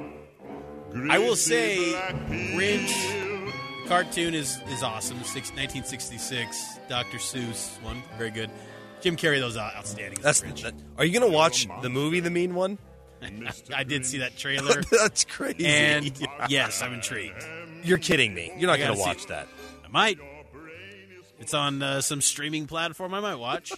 Here's a serious question for you, though. We're having a good time. We're talking BYU football. Been doing it all day. On the other side, you have a great conversation coming up. Yeah, New Mexico Bowl Executive Director is Jeff Symbiota. He is the director of the New Mexico Bowl, also a sports radio host down in New Mexico, and he's got a long history of BYU in New Mexico, so we dive into the history there, and it's a good conversation. Looking forward to that. We'll do that at the top of the third hour, coming up in a few minutes. And then we do have to touch on BYU hoops. The Wolverines, winners of 2 in a row over BYU. We'll do that on the other side as well. But hearing this Christmas music, I'm getting curious because you just warmed Dave's heart. It grew 2 sizes that day. What is an acceptable? When saying like getting curious about Christmas music, like Dave's just like, thank you. Finally, He's been listening since July 1st. I only have a 2-year-old. I do have one on the way in March. So we wake up whenever he wakes up. We're not to the point where you can dictate when the kids can get up. What is the acceptable time in the Harper's house? And I want to hear from you. 57500, because I'm getting to the point where I need to set a precedent in my home. What is the best and appropriate time to allow kids to wake up for Christmas? This is for Christmas, I was going to say, because daily it's becoming a real taxing deal. Today, my daughter woke up at 5 a.m. I was like, oh, thank you. Oh, no. Lovely. So great. I will say Christmas Day, 6 a.m. Early 6? Yeah, 6. Early riser, man. Let's go. Let's get after it. It's only once a year. Let's go. 6 a.m. Look, if they sleep till 9, go ahead. But like, if they get up around anything after 6, so if they wake up up at 5, you're telling them let's bad. Hold off go back a little to bed. bit. But like 6 a.m. Let's get I'm it going. thinking 7 a.m. Yeah, 7's good. I mean, that's kind of the sweet spot. But I'll accept 6 if need be. And last question around Christmas for you: do you let your kids go wild and just rip in? Absolutely not. Okay. One gift at a time. Now, I will say, I did have this conversation with my wife about a week ago. I said, should we just get to the point where we let them just go hog wild? Go wild? And she's like, Mitch, you're saying that? Because I'm very particular about the one gift at a time. I am too. Like, let's extend this thing, and let's pass it out. Let's read the tag. When it's open, pass it around. Like, let's look at that thing. Let's see what Santa brought. Right. I want to like examine it. So yes, I prefer one at a time, but because it's just like there's so much anticipation. Let's let this thing stretch out over a couple hours. Let's enjoy this. The reason I ask is me and my wife were watching Home Alone 2 in the middle of the week, and at the very end, they're in New York, and the toy, I can't remember the toy guy's name, loads them up at this hotel, and they just go, they're open Duncan's in like one toy chest. Yes, they're open in like 1 minute. I'm just like, this is ridiculous. Yeah, Harper household, we were strict. Growing it is up. one gift at a time, and that's how it's going to be, Mitch. Amen, Mitch. And that's how it is. It's carried on with me. I did kind of want to make a change this year, but I'm like, I can't do that. That's not me. We're getting texts on this, by the way. 6557. My parents want me to stay in our rooms until 7. And, of course, none of us could tell time, so we woke up at 5. And asking if we could go out was torture. And then you got to wait till Mom gets ready to get all done up and ready. That's the worst part, when they get up, but then they're showering and putting on the pajamas. Come on, get out here. Let's go. Speaking of the mean one, look at that voice. Matt's getting angry. He's ready to open. We got to take a break. On the other side, we'll catch up with the New Mexico Bowl director, Jeff how do you say this, Mitch? Symbiota. That's the one. Jeff Symbiota. We'll talk to him next. Cougar Sports Saturday. A presentation of KSL Sports. Got it for 3. Cougars by 20. Every Saturday, all year long. BYU Sports Talk by Cougar fans. For Cougar fans. It's Cougar Sports Saturday. Here are your hosts, Mitch Harper and Matt Baiamonte. On your legacy home of BYU Sports. KSL News Radio 102.7 FM and 1160 AM. Welcome back in. Hour number 3 of Cougar Sports Saturday. 1 week away till BYU versus SMU in the New Mexico Bowl. 17th annual New Mexico Bowl. Second appearance all time for BYU down in the land of enchantment in the postseason. The first appearance was back in 2010 in Albuquerque against UTEP. And to talk about that New Mexico Bowl, the executive director joins us now, Jeff Symbiota, who I caught up with earlier in the week. And Jeff, BYU was once a conference foe with New Mexico and also SMU, and you arrived in the land of enchantment in 1996, so it's kind of like a full circle moment having the old WAC foe and BYU back in New Mexico. Remember that 16-team WAC, right, with the 4 quadrants, and Yes. and now they're all going back to these 16-team leagues again, it sounds like. It's kind of crazy how things come full circle. It's good to be with you, Mitch, and looking forward to having you here. What are you doing? You're doing 5.5 hours of pregame show. So this must be a fairly big game. Is that regular 5.5 hours of pregame? Yeah, so we'll have 3 hours with me and Matt Baiamonte, and then we'll toss it over to Greg Wrubell and Riley Nilsson for the network 2-hour pregame show. But yeah, it's a big game, and I think this BYU SMU matchup's got history. I think the New Mexico Bowl stage is going to be great. I mean, tell us a little bit more about the response from the locals in Albuquerque. I got to imagine they're pretty excited to maybe host BYU again in University Stadium. Yeah, no, the reception's been great as our board members and our sponsors have come in to pick up their packets and how'd you pull this one off and how'd you get this? And we love the matchup. And then, on my show, and I do 3 hours of sports talk radio every morning in this market and have for done this show for 14 and a half years. There's an excitement, there's a familiarity, and we've gotten our fair share. And I know you're used to hearing this. There's people who are saying, I can't wait to go back out there and root against BYU again. I said, come on, like do your thing. They're used to that. It's not like you've never heard that before. There's an excitement about this matchup because there is a familiarity with both schools. And typically we've done this 17 years now. The one 2020 we played in Frisco, Texas, but this will be the 17th year we've done this game. And this will be the first year without a Mountain West school. And so there's always familiarity with one side with the local fans, but there seems to be something with both. And both of these teams and these universities resonate with local fans. There's a history, and it's kind of crazy how things work out for BYU. I don't even know if you know this. This game is bookending BYU's independence. Their last game as a member of the Mountain West before they went independent was the New Mexico Bowl when BYU beat UTEP, and then their last game as an independent before you go to the Big 12 is going to be here. So kind of crazy how it works. And then Eric Dickerson was our guest speaker at the luncheon last year, and of course him with the Pony Express and such a big part of that legendary 1980 Holiday Bowl. So yeah, there's a good buzz going on here. Definitely going to be a fun game. Kickoff will be at 5:30. It's prime time on ABC Network Television, so that's a big stage. Big deal. It is. And I'm curious, you mentioned that typically there's a Mountain West team, so is it safe to assume that BYU just filled the Mountain West spot, and that's why it ended up being an AAC opponent in SMU? Well, this one was a different process because we were alerted weeks ago of the potential of the flex and the time, right? When the NFL had let it be known that they might flex out of that Raiders game, and which would cause the issue in Allegiant Stadium in Las Vegas as far as the time to flip the field, and they might have to put the Las Vegas Bowl into our original spot, all that. And so as we started talking and there's a lot of things and a lot of people involved in putting matchups together, BYU had a contract with ESPN Events for a bowl game this year, and we're an ESPN Events owned bowl. And so I made it known pretty clearly I would like to have BYU in this game. I don't know when we're going to get them again, with the Big 12 affiliation and with everything. So I made it pretty clear, and it kind of worked that, all right, let's start steering BYU this way. Well, how do we match it up? And you start looking, our BYU had already played Boise State, Wyoming, and Utah State this year. And then Fresno State wins the league, so they're going to the Jimmy Kimmel Bowl. And San Diego State had already committed to. We knew they wanted to go to Hawaii, so there were options. We had to start looking around. And all right, we've got our matchup is Mountain West pool typically, and the American is part of that pool. Whether it's Conference USA in the past, we've had Houston before, and so let's start putting together a matchup. And that's we just want to put together a game that works on primetime. And I tell you, the ABC primetime slot's a big deal, right? I mean, as you know, I love that ESPN slot mid-afternoon. It'll be chilly, Mitch.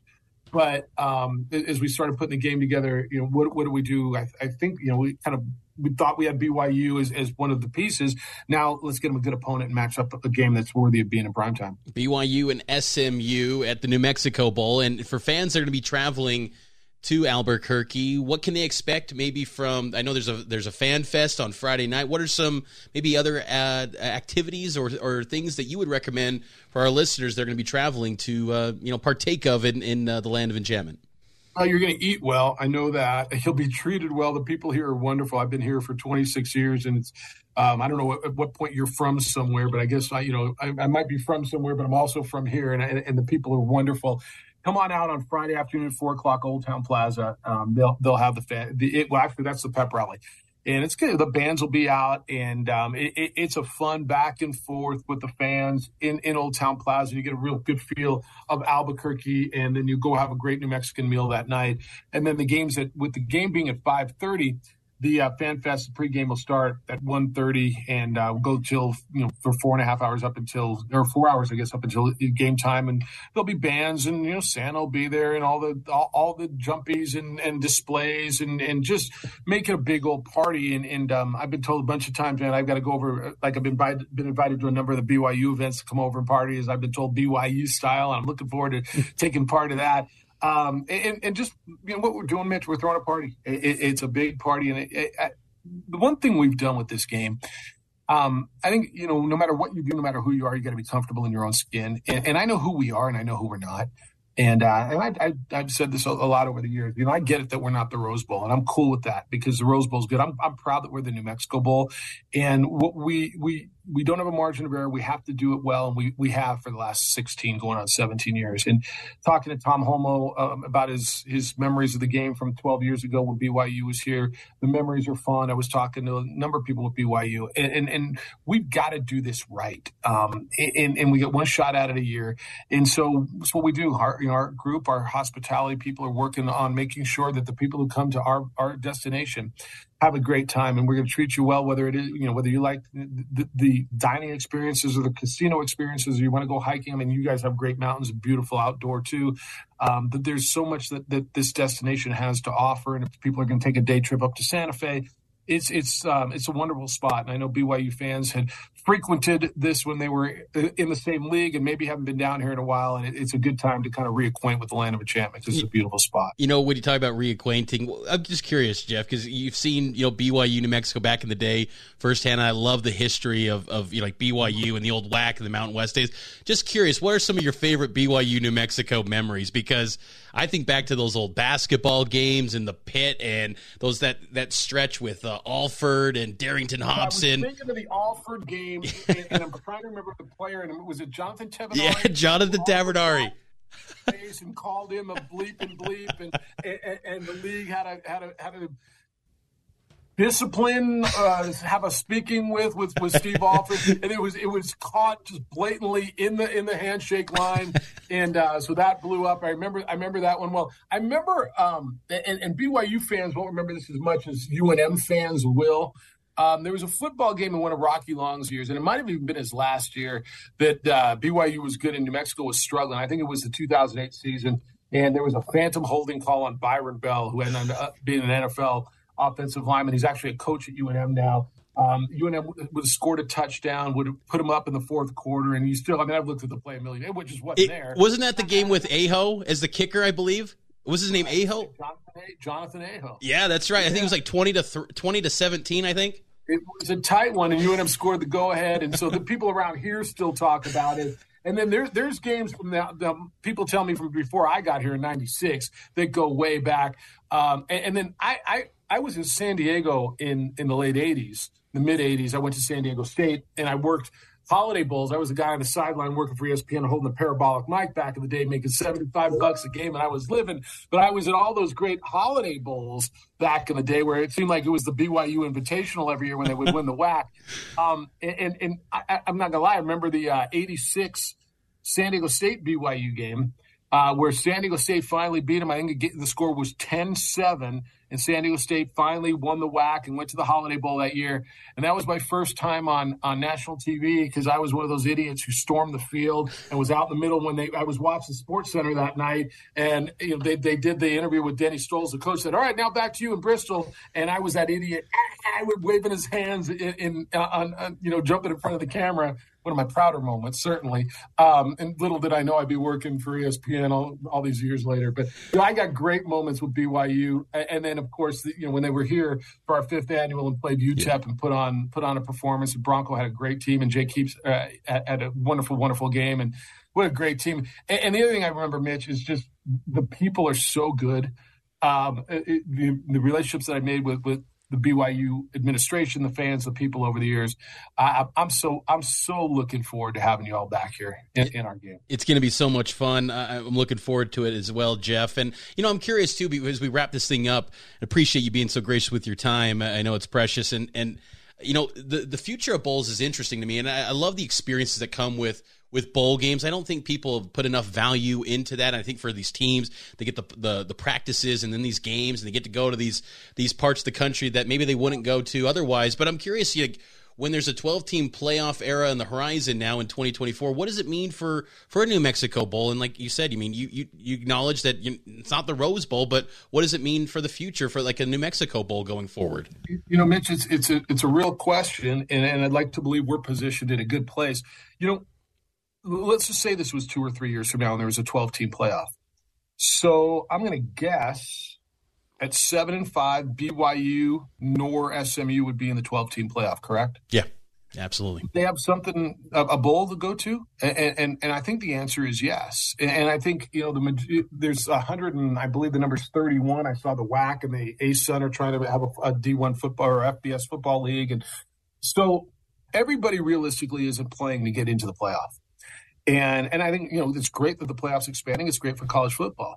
But I also think that there's going to be a place and something for teams like these two teams who we've got this year. And I look up at my wall and look at all the teams. And the year Washington State played Colorado State, or Arizona played New Mexico, and Wyoming played Temple, and Central Michigan played San Diego State. There's a spot for this. And this is a question I ask all the time, Mitch. And it comes up on my show a lot.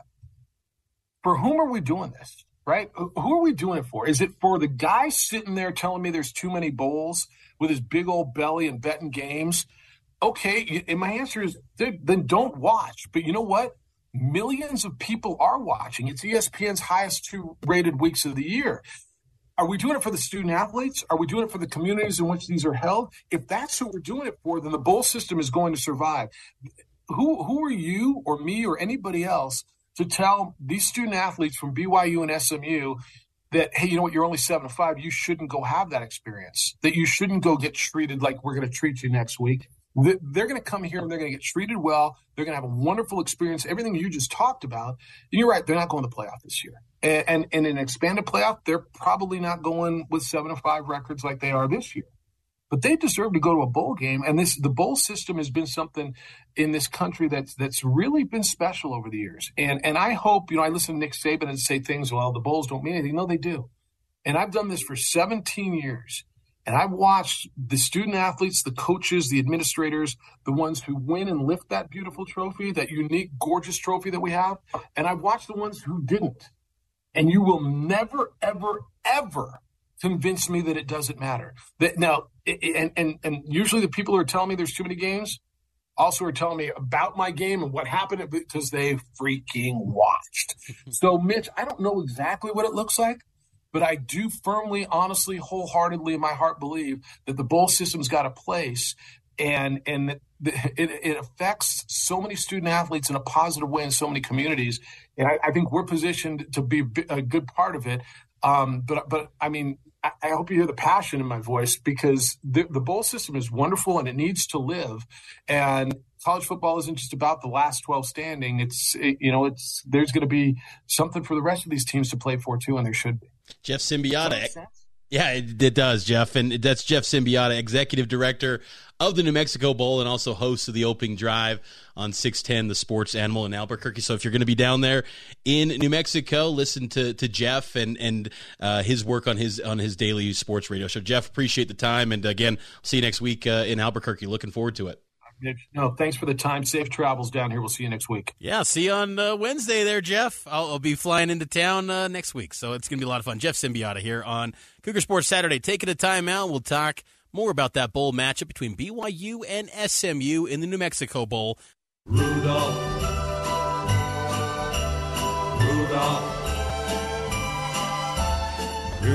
the red-nosed reindeer had a very Welcome back into Cougar nose. Sports Saturday. Good stuff there with Jeff Simbiotta. He said something really interesting at the end I wanted to ask you, but because I agreed with him. And if you missed that interview that Mitch had just a moment ago, we'll put that up on the podcast feed wherever you get podcasts. I thought when he said the bowl system still has value, and he loves the bowl system. I agree. I think it does. Like, there's too many bowls. I get that, but like, I still like bowl games. How do you think college football should work bowl games in the new 12-team playoff era, Mitch? I think that they should create. They should still have them. I think they should still have the bowls and keep all 40 of them. All 40? Why not? I mean, you got to think that, the New Year's Six are going to factor into the playoff. And I'm sure there'll be a few other bowl games, maybe Vegas. I don't know. I'm spitballing here. But there'll probably be about 10 or so bowls that'll factor into the playoff rotation. I don't want that. I don't either. I would like it to be home games, and then all the way up to the national title. That would be my ideal setup. But, bowl games, if you're not in the playoff, I still want BYU to have a chance to go to a game and have an experience. So I'm cool with it and have as many bowls as you want, because I'll tell you, Matt, I do think that I do sometimes miss the time when, bowl games meant a whole lot as far as like, wow, you got to the Holiday Bowl, you're 9-3 and you're playing a top 10 Ohio State. Like, that's what used to happen back in the day. Like, BYU, I know, hasn't gone to the glamorous bowl games, but go look at their history of like bowl opponents, who they played. Great teams, great programs, great brands that you would say today, whoa, what a matchup. And so that's there. And I miss that era, but at the same time, like, I want BYU to still have a chance, even if they don't go to a playoff, to have some sort of postseason game to give them extra time and experience. And I think this New Mexico Bowl game, I'll admit, Matt, I'm excited about this matchup. BYU and SMU, there's a little bit of history there, and I think both these teams have explosive offenses. If both quarterbacks are healthy and can go, I think it'll be a fun game. I'm curious to see how it all plays out. I'd love the first two rounds of the new expanded playoff to be at home. Yes. And then you can bring in some bowl games. But I would still love to see it mean something to be 13 versus 14 in a nice bowl game. Yeah. Like, and so on. I just think, if we get to a point with the bowl system, so if you go to the 12-team playoff, you just said 13-14. That's how I want it to be. Yes. No more of this ACC 6 versus Big 12 4. Just do 13 versus 14, 14 or 15 versus 16, just so on. Exactly. Do that. Everyone's tuning in, and even more so. And then you're still going, that's a good game. Yes. And I'm down with that. Yeah, that's what I would love to see. I think it should all be on the table, though. Let's shake it all up when we go to 12 teams. That's going to be a big change. Let's change up the rest of the postseason in college football as well. Got to take a break. On the other side, reluctantly, but we need to, Mitch. Let's touch on BYU basketball after a tough week with a couple of painful losses. Tonight, they play number 21 Creighton. You can listen to that right here on KSL News Radio. Tip at 8 p.m., pregame at 7. We'll talk about hoops on the other side. This is Cougar Sports Saturday. Cougar Sports Saturday. A presentation of KSL Sports. Got it for three. Cougars by 20.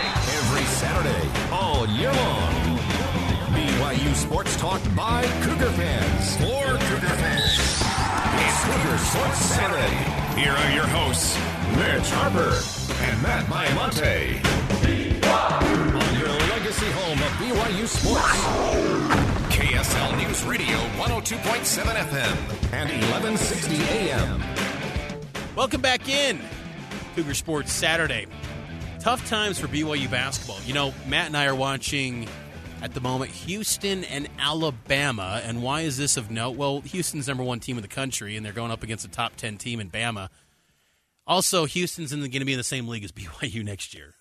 The Big 12 Conference. Man, that you talk about the toughest league in America next year, the Big 12 basketball, going to be so tough. And it just feels even more daunting, Matt, because BYU basketball is struggling mightily, and that might be putting it lightly. Yeah, I was going to say, I'm glad you put the word mightily at the end of that. Yeah, it's BYU lost last Saturday. Since we last were on the air, they lost to South Dakota 69-67 at Vivint, in a game where South Dakota didn't make a field goal in the last 10 minutes and BYU still lost. And then it got worse, Matt.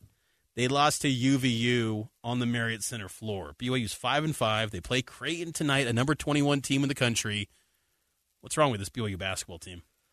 Oh, man, there is so much to unpack. I think, first and foremost, the biggest thing that jumps out to me is this team is undersized, which means they're not going to ever put up gaudy numbers in the post.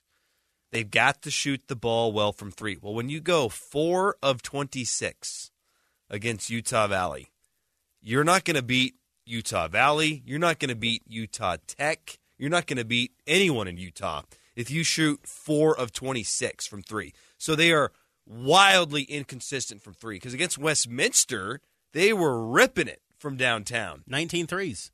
Program high. 19 threes to 4. 4 of 26 against Utah Valley. They're not a good enough shooting team. And then I really believe we're starting to see the negative impacts of the transfer portal. And look, Jackson Robinson has been good. I think he's been a good get. Noah Waterman has had flashes. Rudy Williams has been a little disappointing for sure. He got benched in favor of Dallin Hall. Dallin Hall was the starting guard against Utah Valley. But when you have as many people as BYU has had leave, and we don't know the reasons, they may not have been happy with their role. The coaching staff maybe didn't believe in them. It could be a combination of all those things. But when you continually lose guys year after year, Connor Harding from a couple years ago, Blaze Neal from a couple years ago, Hunter Erickson last year, I know I'm forgetting dudes, Caleb Lohner, you lose these guys, and I know that none of them were great at BYU, but in college basketball, especially at BYU, Mitch, you got to get guys at the ground level, and you got to develop them. Like, think about the Jimmer team. A lot of focus is on Jimmer, but you know who else was dang good? Jackson Emery, Charles Abuo, Noah Hartsock. Did any of these go on to have great professional careers? No, they did not. But they were good college basketball players that developed, and by the time they were juniors and seniors, they were productive players. There's not a lot of those guys on this roster because they're getting pushed out or they leave. I don't know what the reason is. But when you don't have those upperclassmen to help you win games, you're not very good. And the only upperclassman they had is hurt. So they're not very good. I like that Pope was willing to reinvent this program to kind of tear down the roster and understand that it's got to be better going into the Big 12. So I was okay with it. I think Coach Pope has been very transparent about this team was not going to be some juggernaut. He's consistently said we're not good. He even said in the preseason, I feel a little bit more confident that we can be competitive. Just those are terms that you don't use with BYU basketball, a program that knows 20-plus wins, like death, taxes, BYU Hoops wins 20 games. Right. You know? So he's been pretty transparent that it's going to be a steep curve. But here's where the issue is that they're losing to South Dakota and Utah Valley, and it's not pretty. And even in the wins to Idaho State to open the season, you're going down to the Horn, and you're needing a game winner from Spencer Johnson. You're facing Missouri State, and you're needing a game winner from Dallin Hall. Yep. Idaho State's been terrible this season so far. I thought, maybe Idaho State's going to be a sleeper. No, they're bad. South Dakota, they got smoked by Air Force after beating BYU. They lost by like 20-plus. So these are not like you're losing to this mid-major sleeper. You're losing to bad teams, or you're going down to the Horn to bad teams. And what was concerning, too, was UVU looked like BYU's equal. And then they just ran BYU off the court on the Marriott Center floor. I don't care what BYU puts on the floor at the Marriott Center, BYU always feels invincible on the Marriott Center floor. And to get ran out of the gym like that, I haven't seen that very often. I mean, sounds very extreme, and I'm not saying this is going to happen, Matt. I was having flashbacks as a young kid to watching BYU in the 1-25 season. Oh, boy. It was just the product on the court was so bad. And I don't know. Like, I think BYU, this team, I think the folks that are getting upset with like Pope right now online, on social media and message boards, that's wrong. Pope is the head coach at BYU, and he's going to be the guy that leads BYU into the future. BYU has to kill it in the transfer portal and get top-end talent like Matt Harms, Alex Barcelo types, or they are not going to be able to win. And this portal cycle, they kind of got the second and third rung guys. Jackson Robinson, I think, is a hit.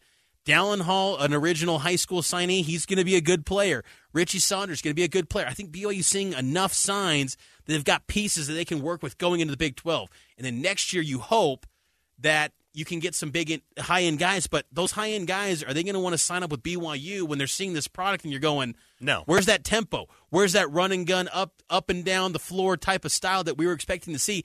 It's not showing itself. I'm willing to give them a little bit of leniency, though, because Spencer Johnson and Trevin Nell are out, but it just hasn't looked pretty, Matt. No. And that's where, even though that we all understood that this year might be a season where they don't even get to the NIT, I feel like these type of losses to South Dakota and UVU are just far. They hurt. They're devastating type losses. Yes, and it kind of impacts trajectory and potential and the ceilings and things like that. So I think that's where the concern lies for BYU going forward. I disagree with you on the transfer portal here. I'm not saying don't use it, but these past 2 years, there's been a reliance upon the transfer portal to bring in the difference makers. I will say, I think that had he ran it back with the previous team, I think it's the same result, maybe worse. I applaud Pope for the willingness to try and go out there and get guys, but if you do flip the roster, you got to get better prospects. And maybe, look, basketball is probably even more crazy when it comes to NIL than football even, because one guy in hoops can change everything. And we're seeing, you noted that they're an undersized team. That's also difficult right now because in college hoops, it's the era still of the big man. The back to the basket guy still reigns supreme in college hoops. That's why Drew Timme, he's in his 5th year at Gonzaga or whatever it is, because he can make a ton of money at Gonzaga. And on NIL deals, he's got his own podcast like Draymond Green. He's got making a ton of money, I'm sure. And because the NBA is like, we don't want a back to the basket guy like Drew Timme, but in college basketball, you can make a ton of coins. So if you don't have the size and you don't have the top end portal guys, you're not going to win in this sport. So then BYU's not going to win in the sport because they're not getting top end portal guys. I disagree. I think Pope can do it. I don't believe. He got Matt Harms. Matt Harms is awesome. And but Matt Harms is a grad transfer. You get 1 year like a Matt Harms type every year. Pope can get it done in the portal. Okay, I think, but they got to have the NIL. I think the disconnect here between you and me in the portal is though Matt Harms was supplementary to what they already had. They already had Alex Barcelo and other players, and they added Matt Harms to put him over the top. This year in the portal was totally trying to rework the top end of the roster, and I'm saying that is not going to happen at BYU. Okay. Now, here's the good news. I think we're in the early stages of another cycle where you have a bunch of young players who are going to grow up together, and then you supplement them with the portal. Good point. And that's what I think BYU can do to win. But if you're going to say after 2 years that 2 of these 4 young guys aren't any good, and you run them off and you try to replace them at the portal, I don't think that's a winning recipe at BYU. I think you need Hall, Saunders, Toulson, Colin Chandler, who's on a mission. You need all of them to be good and to stay and develop. And then when they're juniors and seniors, supplement them with a Matt Harms or an Alex Barcelo, and then you have a tournament team that maybe can go to the Sweet 16. Let me ask you this. Since now we know this BYU team is probably not NIT bound. No. I don't think we're looking at this as an NIT team. They're not going to finish top 4 in the WCC. Yeah, I don't think so. I think they'll be outside that top 4. If that is the case, should Pope just go all in on the youth movement? We saw a little bit of signs of that with UVU. Dallin Hall goes in the lineup. Richie Saunders in the starting 5. Does he just say, you know what, all in? And I say that, too, because with the portal always there, make these young guys that you hope come with you in the Big 12, make them completely happy. Kind of almost, I don't want to say grovel, but like make sure they are happy and you are getting the minutes, you're getting the opportunity. Just go all in on the youth movement. Yeah, I'm fine with it. I'm willing to accept losses more to South Dakota's if you know it's all the young guys. I think any BYU fan would tell you, I can live with the losses if we're seeing the glimpses of these young guys who can get better. Like, how do we get Tanner Toulson on the floor? Because I feel like that guy can shoot, and he needs to play. But when you're giving 22 minutes to Rudy Williams against UVU, 12 to Trey Stewart, you get, it's hard to get these dudes on the floor. But if you're not going to get to the NIT, I just don't. And it pains me to say this because I know Rudy, it's his last year playing college basketball, but how do you justify playing him minutes if you're not going to win games? Right. That's the thing. It's like Rudy Williams came in, and it's not just Rudy Williams. Like the upperclassmen, they're gone after this year. Those guys that are seniors, Gideon George, they're gone. And it's like, to me, at this point, we kind of understand this BYU team, even when those guys were on the court, they're going down to the horn against Idaho State. They're going down to the horn against Missouri State. They battled against San Diego State, which is crazy to think about in retrospect. But I feel like there's just got to lean into the youth movement and make sure everyone that's young that you think can be part of the Big 12, they're happy and they're not going to. Because it would be devastating to lose Hall or Chandler to transfer. Well, and the thing is that you can never assume anyone's long term. And in college basketball, you always got to capitalize. So it's like, if you do the long term play, you got to make sure those young guys are completely happy. So I'd lean in on that movement. And I know it's tricky, easier said than done. And I don't envy Mark Pope's position, but I think Mark Pope is 100% the right guy for BYU. And I believe that he can get the top end guys in the portal.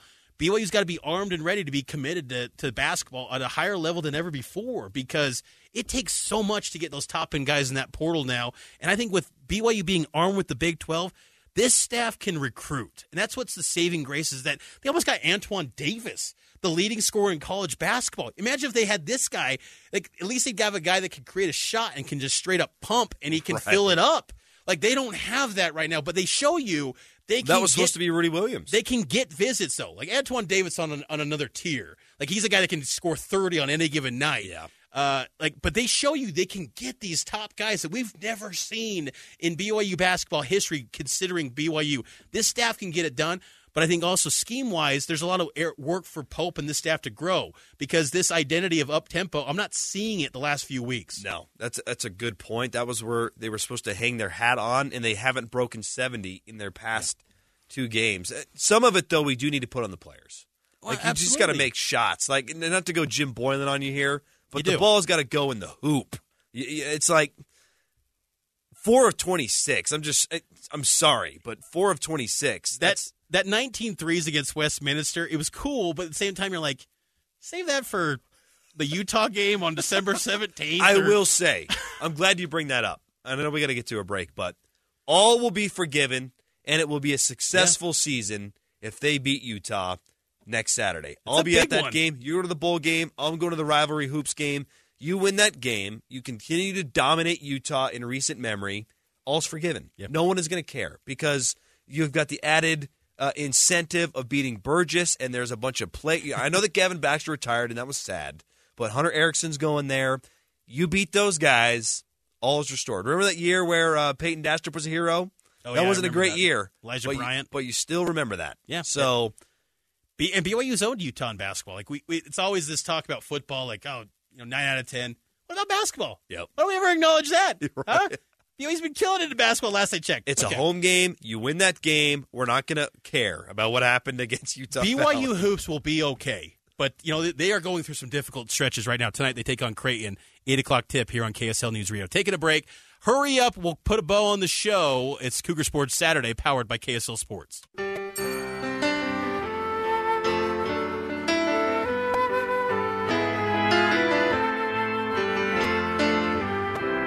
We wish you this Merry music, Christmas. I keep thinking it's like a PSA.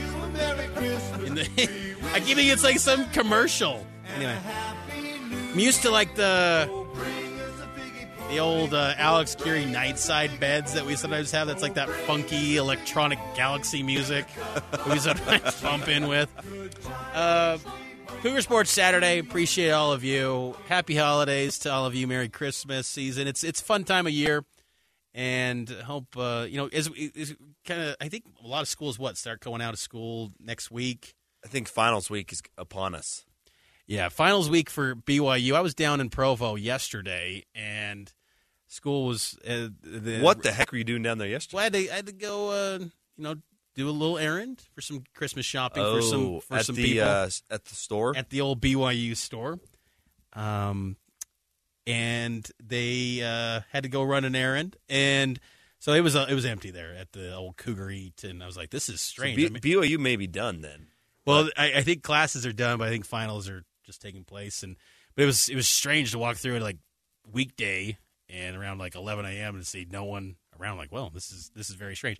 But it's always an exciting time of the year with the holidays and everything. So again, hopefully all of you are having a fantastic Saturday and If you missed any part of the program today, make sure to subscribe to our podcast on KSLSports.com, the KSL Sports app, and all major podcasting platforms. We would appreciate that a ton. We got to get to the hurry up. We get you up to speed on all the news and notes we might have missed throughout the show. BYU Women's Hoops takes on number 15 Utah tonight at the Marriott Center, 5 p.m. tips. Can they pull the upset? No. The lady running Utes are dang good. That offense is legit. But you know what? Maybe Amber Whiting's squad. Hey, Lauren Gustin, a walking double-double. Lauren Gustin's been great, but Utah is much better. Yeah. Hopefully they can pull the upset. Speaking of Utah, Gavin Baxter medically retires. I mentioned that a moment ago after playing 7 games for Utah. Sad end to Gavin Baxter's career, which was full of athleticism and promise. Just the injuries got the best of him. It's sad. Football news. Former BYU offensive coordinator Robert Anae named OC at NC State. We're going to go fast and we're going to go hard. He's going to go to Raleigh, North Carolina. That was puzzling. It's like Norm Chow all over again at NC State. Right. Remember that? He was coaching up Phillip Rivers back in the day out in Raleigh. So Anae leaves Syracuse, and now the OC at Syracuse, Jason Beck. And let me tell you, Matt, Jason Beck, if you want to ever forecast big board of future BYU head coaches maybe, I'm watching Jason Beck's career arc.